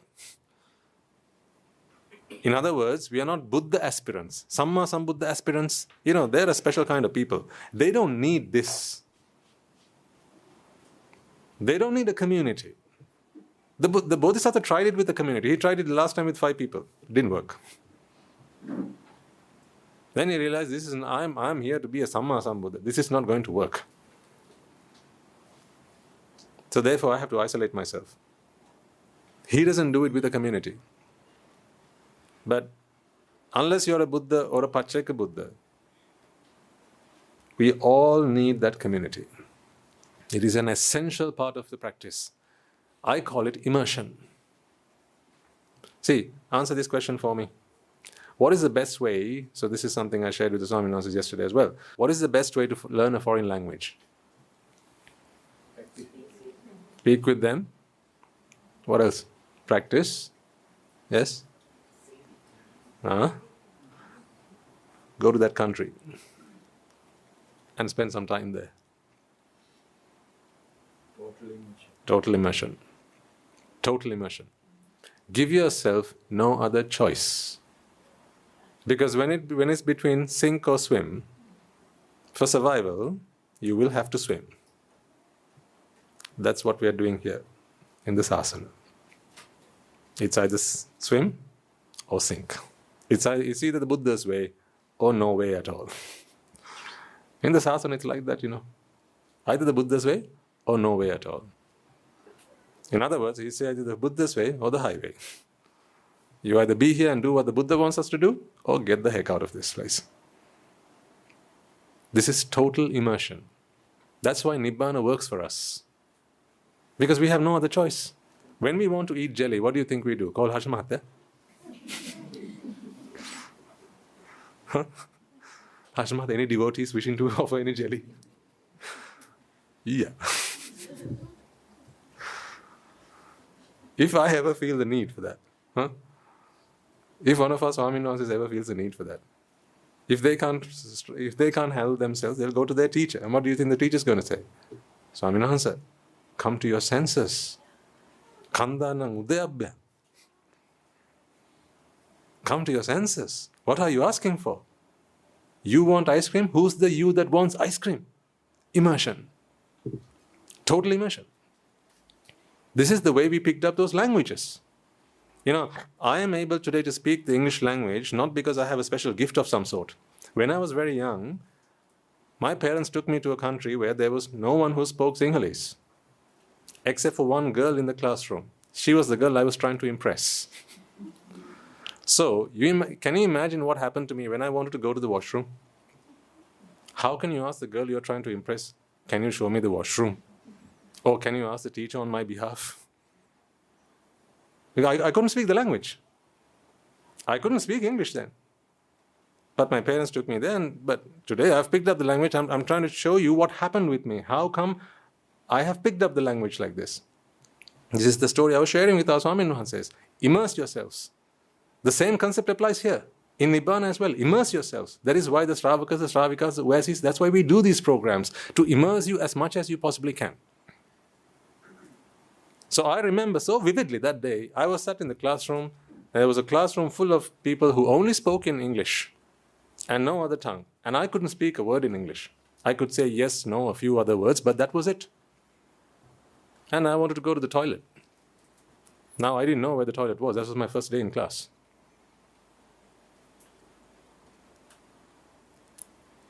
You know what happened? Yes. But that day, I told myself, never again. Never again. I was so embarrassed with myself. I didn't want to sink again. So you know what I started doing? I started to swim. Because I had no other choice. Either sink in your own pee or swim yourself out of this. Those were the only two choices left for me. So here's what I did then. I went to the library and I read every book there was in the library. Every English book I could get my hands on. I took it home and I read it page to page, learning the language.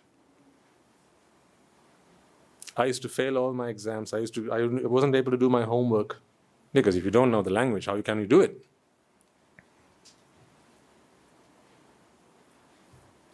But I made a determination. I was not going to let fate make me lose. I was going to win. So determined, resolved to do it, I went to work at it.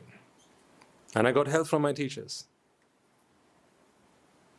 My vacations were spent reading. That's all I did.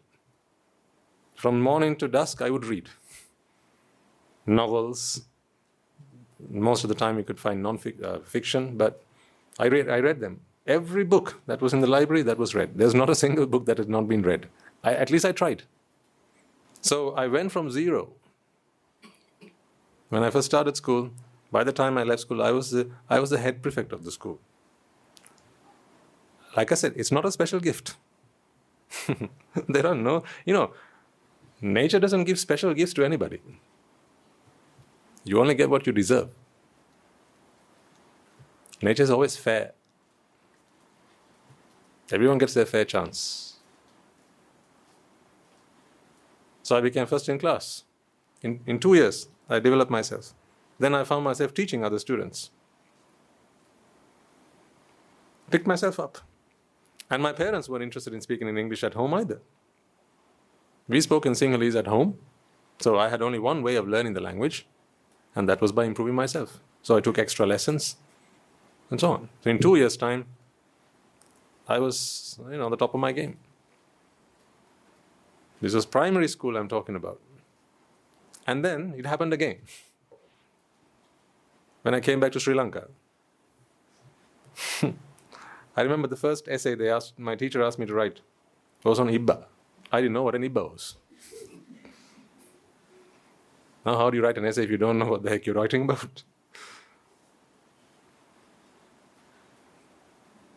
I didn't know what an Ibba was. That was grade 6. I could hardly manage Sinhalese. I couldn't form structured sentences.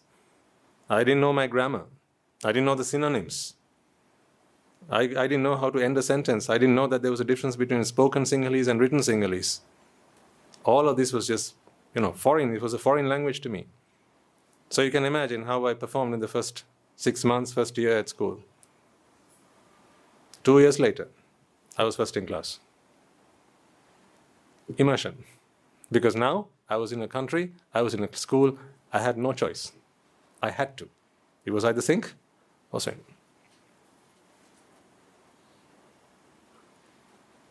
Then I ended up teaching Sinhalese to people who had learned Sinhalese from grade 1.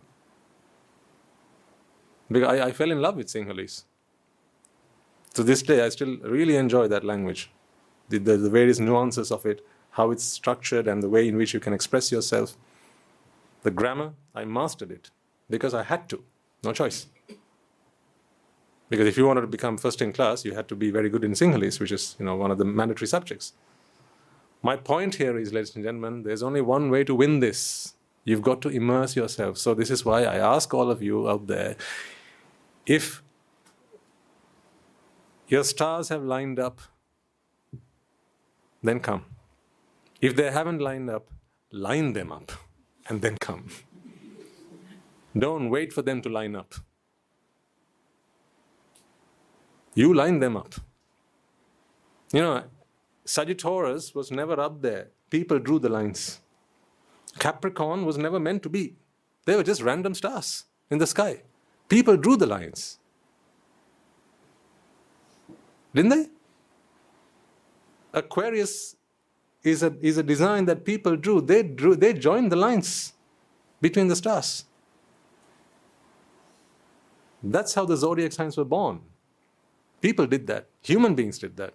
So they created a masterpiece out of chaos. Today you have the 12 zodiac signs. What a wonderful sight when you look up in the sky. You have an app, you can hold it to the sky and you can see all the signs, the zodiac signs. But they were not there. God just gave string. That's all he did. But people, they weaved a masterpiece. So what are we supposed to do then? Immerse yourself. This is the only solution. If you want Nibbana, right, don't have a casual affair with Nibbana. Be serious about it. If you become casual with serious things in life, you become a casualty. Don't take the serious things in life casually. Don't ever take marriage casually because it's a serious thing. Don't ever take your children casually because it's a serious thing. If you take the serious things in life casually, you become a casualty. Your health is no laughing matter. It's a serious thing. Don't take it casually. Don't put the wrong things down your throat. Give yourself the exercise. You need all that. Because your health, if you lose it, you can't get it back. The same goes for Nibbana, does it not? If you lose this chance, you're not going to get it back. So don't take it casually. You will have to pay the price. So if your stars haven't lined up yet, line them up. You take the first step, the rest will follow. I promise you. You think it was easy to make this jump? Speak to our Swamin Wahanses when you get a chance. Speak to our Anagarika Mahatmas when you get a chance. Speak to our Anagarika Mahatma when you get a chance and ask them, was it easy to make this jump? Oh, no. Certainly not. What is easier, to raise a child or to murder one? Raising a child, doing the good things are always difficult to do. It's always difficult because you have to line up all the causes. You need determination, you need resolve, you need resilience. You need to keep going. You need to take action. You need to have the energy. All of those things you've got to line up. But for those who do, the rewards are plentiful. That's why you have chosen the life of a Sila Shravika, the Sila Shravaka, the Sila Vasi, and so on. Because you want to immerse yourself in the Dhamma.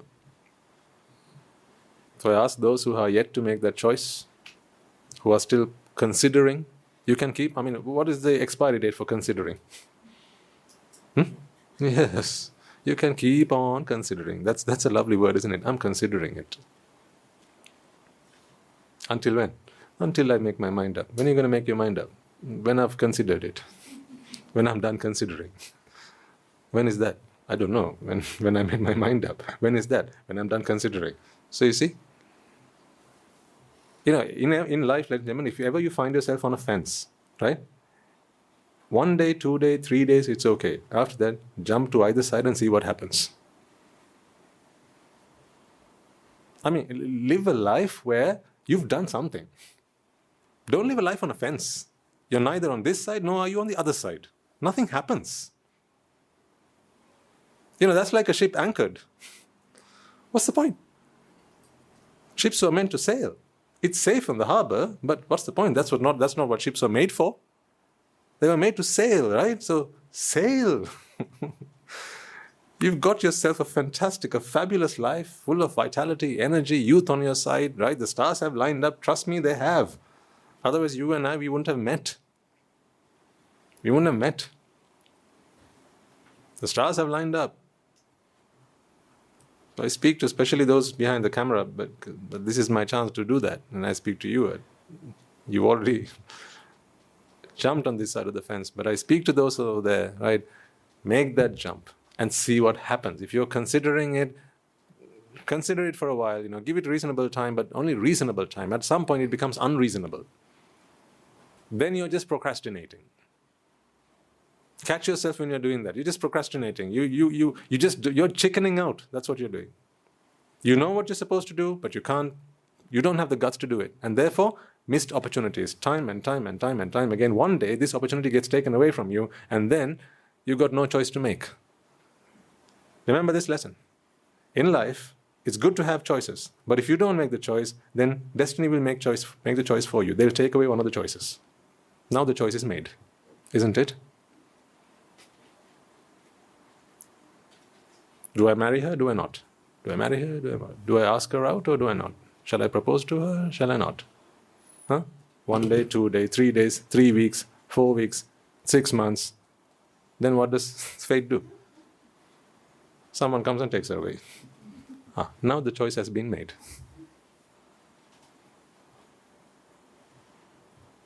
See? You don't have choices infinitely for as long as you want. They have an expiry date.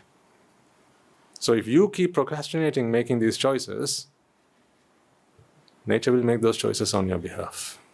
Make those choices. If it's a good choice and you know the Buddha recommended it, what other recommendation do you want? How much more recommendation do you need other than the Buddha? If you got the Buddha's word. Brahmacharya is the path to live. The life of a Brahmachari, this is the path to happiness. This is the path to happiness.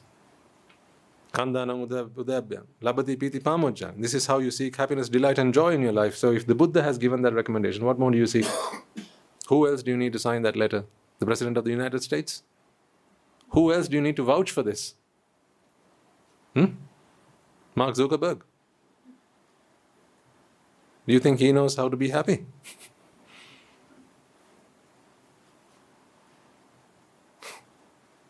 He doesn't know how to be happy. I wish he did. One day he will learn it. And then you know what he'll do? The first thing he's going to do is he's going to get himself off Facebook. That's the first thing he's going to do. Because he'll realize, me being on Facebook is of no use to me. Because on Facebook nobody tells me how to do Khandanam udabhyam. So he's going to get himself off Facebook. But people keep jumping on Facebook. Got nothing against Facebook, I'm just saying. So you're going to find yourself in front of your jelly tomorrow, right? Do this. This is your practice. This is the charata dhammi. Practice, and that will make perfect. If you don't practice, you can keep on, day by day, it will keep on passing. But immerse yourself. That is why this environment is so essential to one's practice in Nibbana.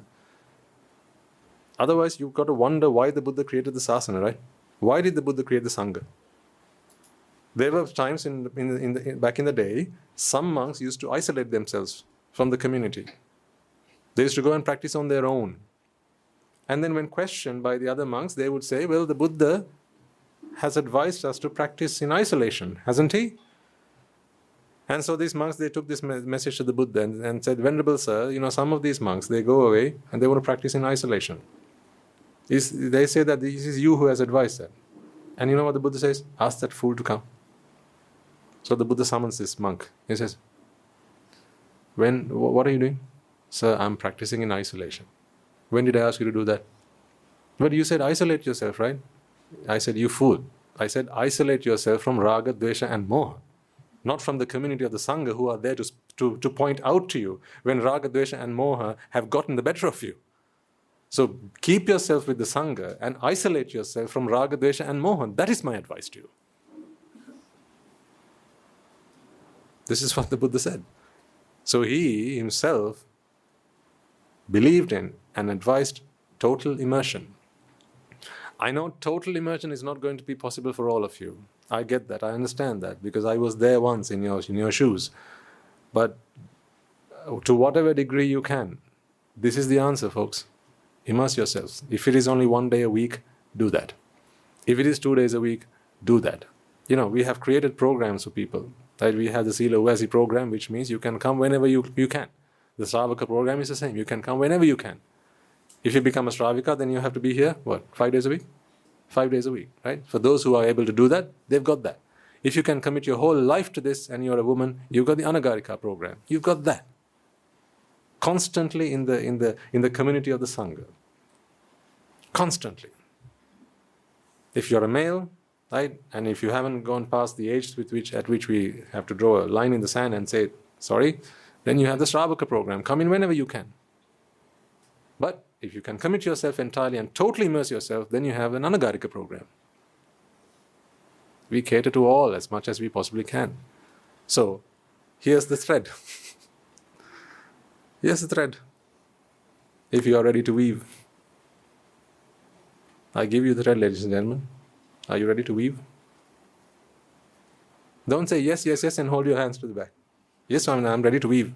Give me the thread. So I'm holding the thread out to you. I can't, Swami. So don't be like that. Here's the thread. Now start weaving. And create a masterpiece. Create something beautiful out of your lives. Create a masterpiece out of your lives is what I'm asking you to do. Don't be an ordinary person. You are born ordinary, don't die ordinary. Don't die ordinary. You are born ordinary. Yeah, you are all born ordinary. Whether you are born a prince or a peasant, you are born ordinary. But don't die ordinary. Die extraordinary. To do that, keep impressing yourself. That's what you got to do. May you all die extraordinary. But to die extraordinary, you've got to live extraordinary lives. To live extraordinary lives, you've got to do extraordinary things. To do extraordinary things, you've got to be in the presence of extraordinary people. That is why be prepared to pay any price to be in the presence of extraordinary people.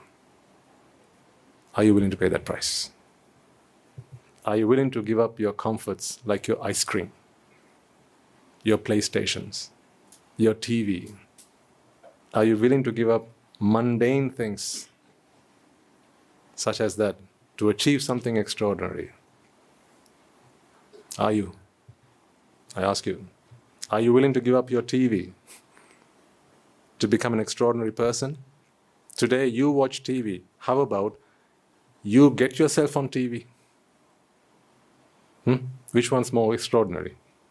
Watching TV or getting yourself on TV? Which one? You know, the people who are on TV, they don't watch TV because they don't have the time to watch TV. Trust me. You think Elon Musk has time to watch TV? I'm using names that you know. He doesn't have time to watch TV because he's always on TV. Ordinary people watch TV. Extraordinary people are on TV. In the same way, if you're someone who's watching TV, you're just an ordinary person. Get yourself on TV. Have you not seen Guru Handra on TV? He doesn't watch it though. He's an extraordinary person. He's an extraordinary person. So get yourself on TV. What do you want your child to do? Watch TV at home or be on TV? I ask you. But people think that in life, there are TV programs must watch before you die. Yeah? Must watch before you die. How about you set yourself a goal? I must get myself on TV before I die. How's that for a goal? Get yourself on TV before you die. Watching YouTube or being on YouTube, which one is better? Subscribing to the most subscribed channel or creating a content and being in that on the most subscribed channel? Which one's extraordinary? You have the answer. Don't be a subscriber, be the subscribed to. That's what we ought to do here. We are creating extraordinary things here, ladies and gentlemen, and human beings are what we deal with. This is our raw material, you. You are our raw material. The value add is the Dhamma, the Buddha and the Sangha. The Sangha are the people who give that extraordinariness to you. They keep adding that value until this ordinary becomes something extraordinary.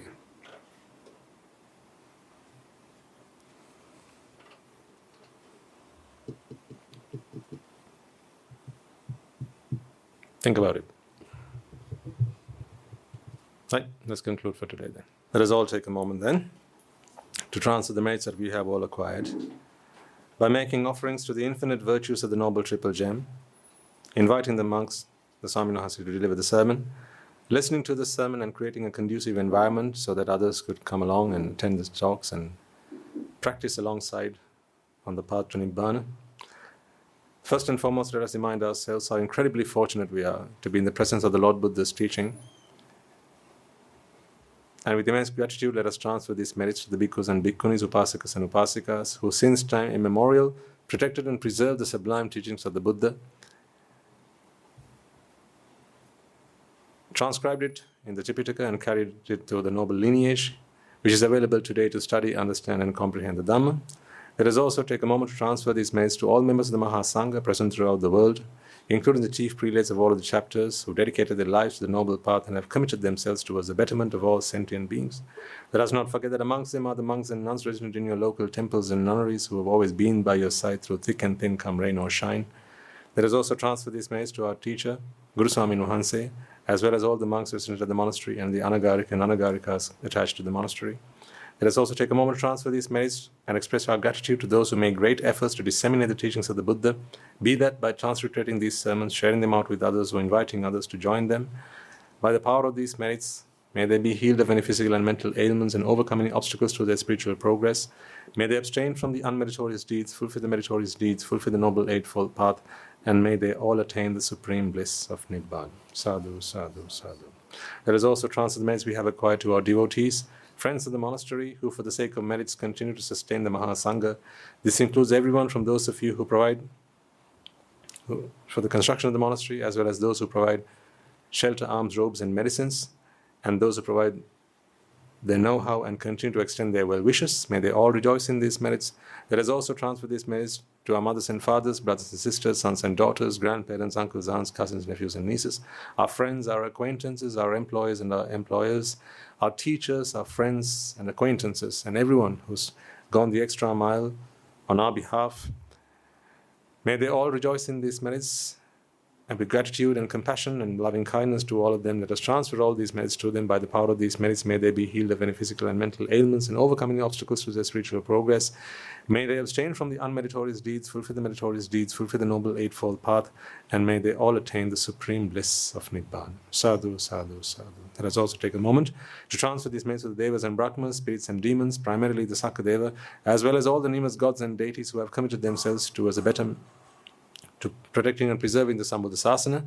Let us also transfer these merits to our guardian deities who keep a watchful eye over us and keep us out of harm's way. May they all prosper in divine power and wisdom.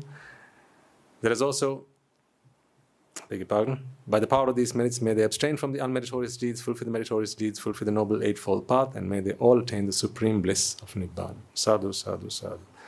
Let us also take a moment to transfer these merits to our loved ones, those who have passed away in our name, our forefathers and our ancestors, and reminding ourselves that in this long journey of samsara, they will have sacrificed life and limb on our behalf. It is their blood, sweat and tears today we are able to enjoy the fruits and labor of. May they all rejoice in these merits. Let us also transfer these merits to all members of the armed forces as well as the police force who sacrifice their lives to protect the peace and harmony of our nation, as well as those friends and foe who would have lost their lives in the war. Let us also transfer these merits to those who have lost their lives to natural disasters and calamities such as tsunamis and earthquakes, landslides, fires, blizzards, floods, pandemics and so on, reminding ourselves that in this infinitely long journey of samsara, they will all have been mothers and fathers to us, friends to us, brothers and sisters to us. They will have done everything in their power to help us and put us at ease in times of distress. May they all rejoice in these merits. Out of compassion and loving kindness and an abundance of gratitude towards all of them, let us transfer all the merits we have acquired now and throughout our journey in samsara. May by the power of these merits, if any of them have been born in the woeful planes, they redeem themselves and be born in the blissful planes. May by the power of these merits, they abstain from the unmeritorious deeds, fulfill the meritorious deeds, fulfill the noble eightfold path, and may they all attain the supreme bliss of Nibbana. Sadhu, sadhu, sadhu. And finally, let us remind ourselves, let us make a resolve that may by the power and blessings of all the merits we have acquired throughout the day, we be able to witness the advent of many hundreds of thousands of Arahants on this blessed land. And finally, may you and I and everyone who's helped make this program a success become a Rahatan Vahanse or an Arahat Theranin Vahanse in this very life itself and in the era of the Gautama Supreme Buddha itself. Sadhu, sadhu, sadhu. And the blessings of the Noble Triple Gem be with you all. The members of the Mahasangha will transfer their blessings to you now. Raga ginnen nidatva Dvesha ginnen nidatva Moha ginnen nidatva Nibbana parama sukhayan Sukhita taravetva Nibbana parama sukhayan Sukhita taravetva Mamada siyalu loka siyalu satvayo Nibbana parama sukhayan Sukhita taravetva Nibbana parama sukhayan Sukhita taravetva Nibbana parama sukhayan Sukhita taravetva Raga gini niveva Dvesha gini niveva Moha gini niveva Nivan sapaladeva Nivan sapaladeva Nivan sapaladeva Tunduange suisi ananta mahaguna bilin Siru loka siru satyoma Nibbana paramasukhen sukhita taravetva Sadhu, sadhu, sadhu.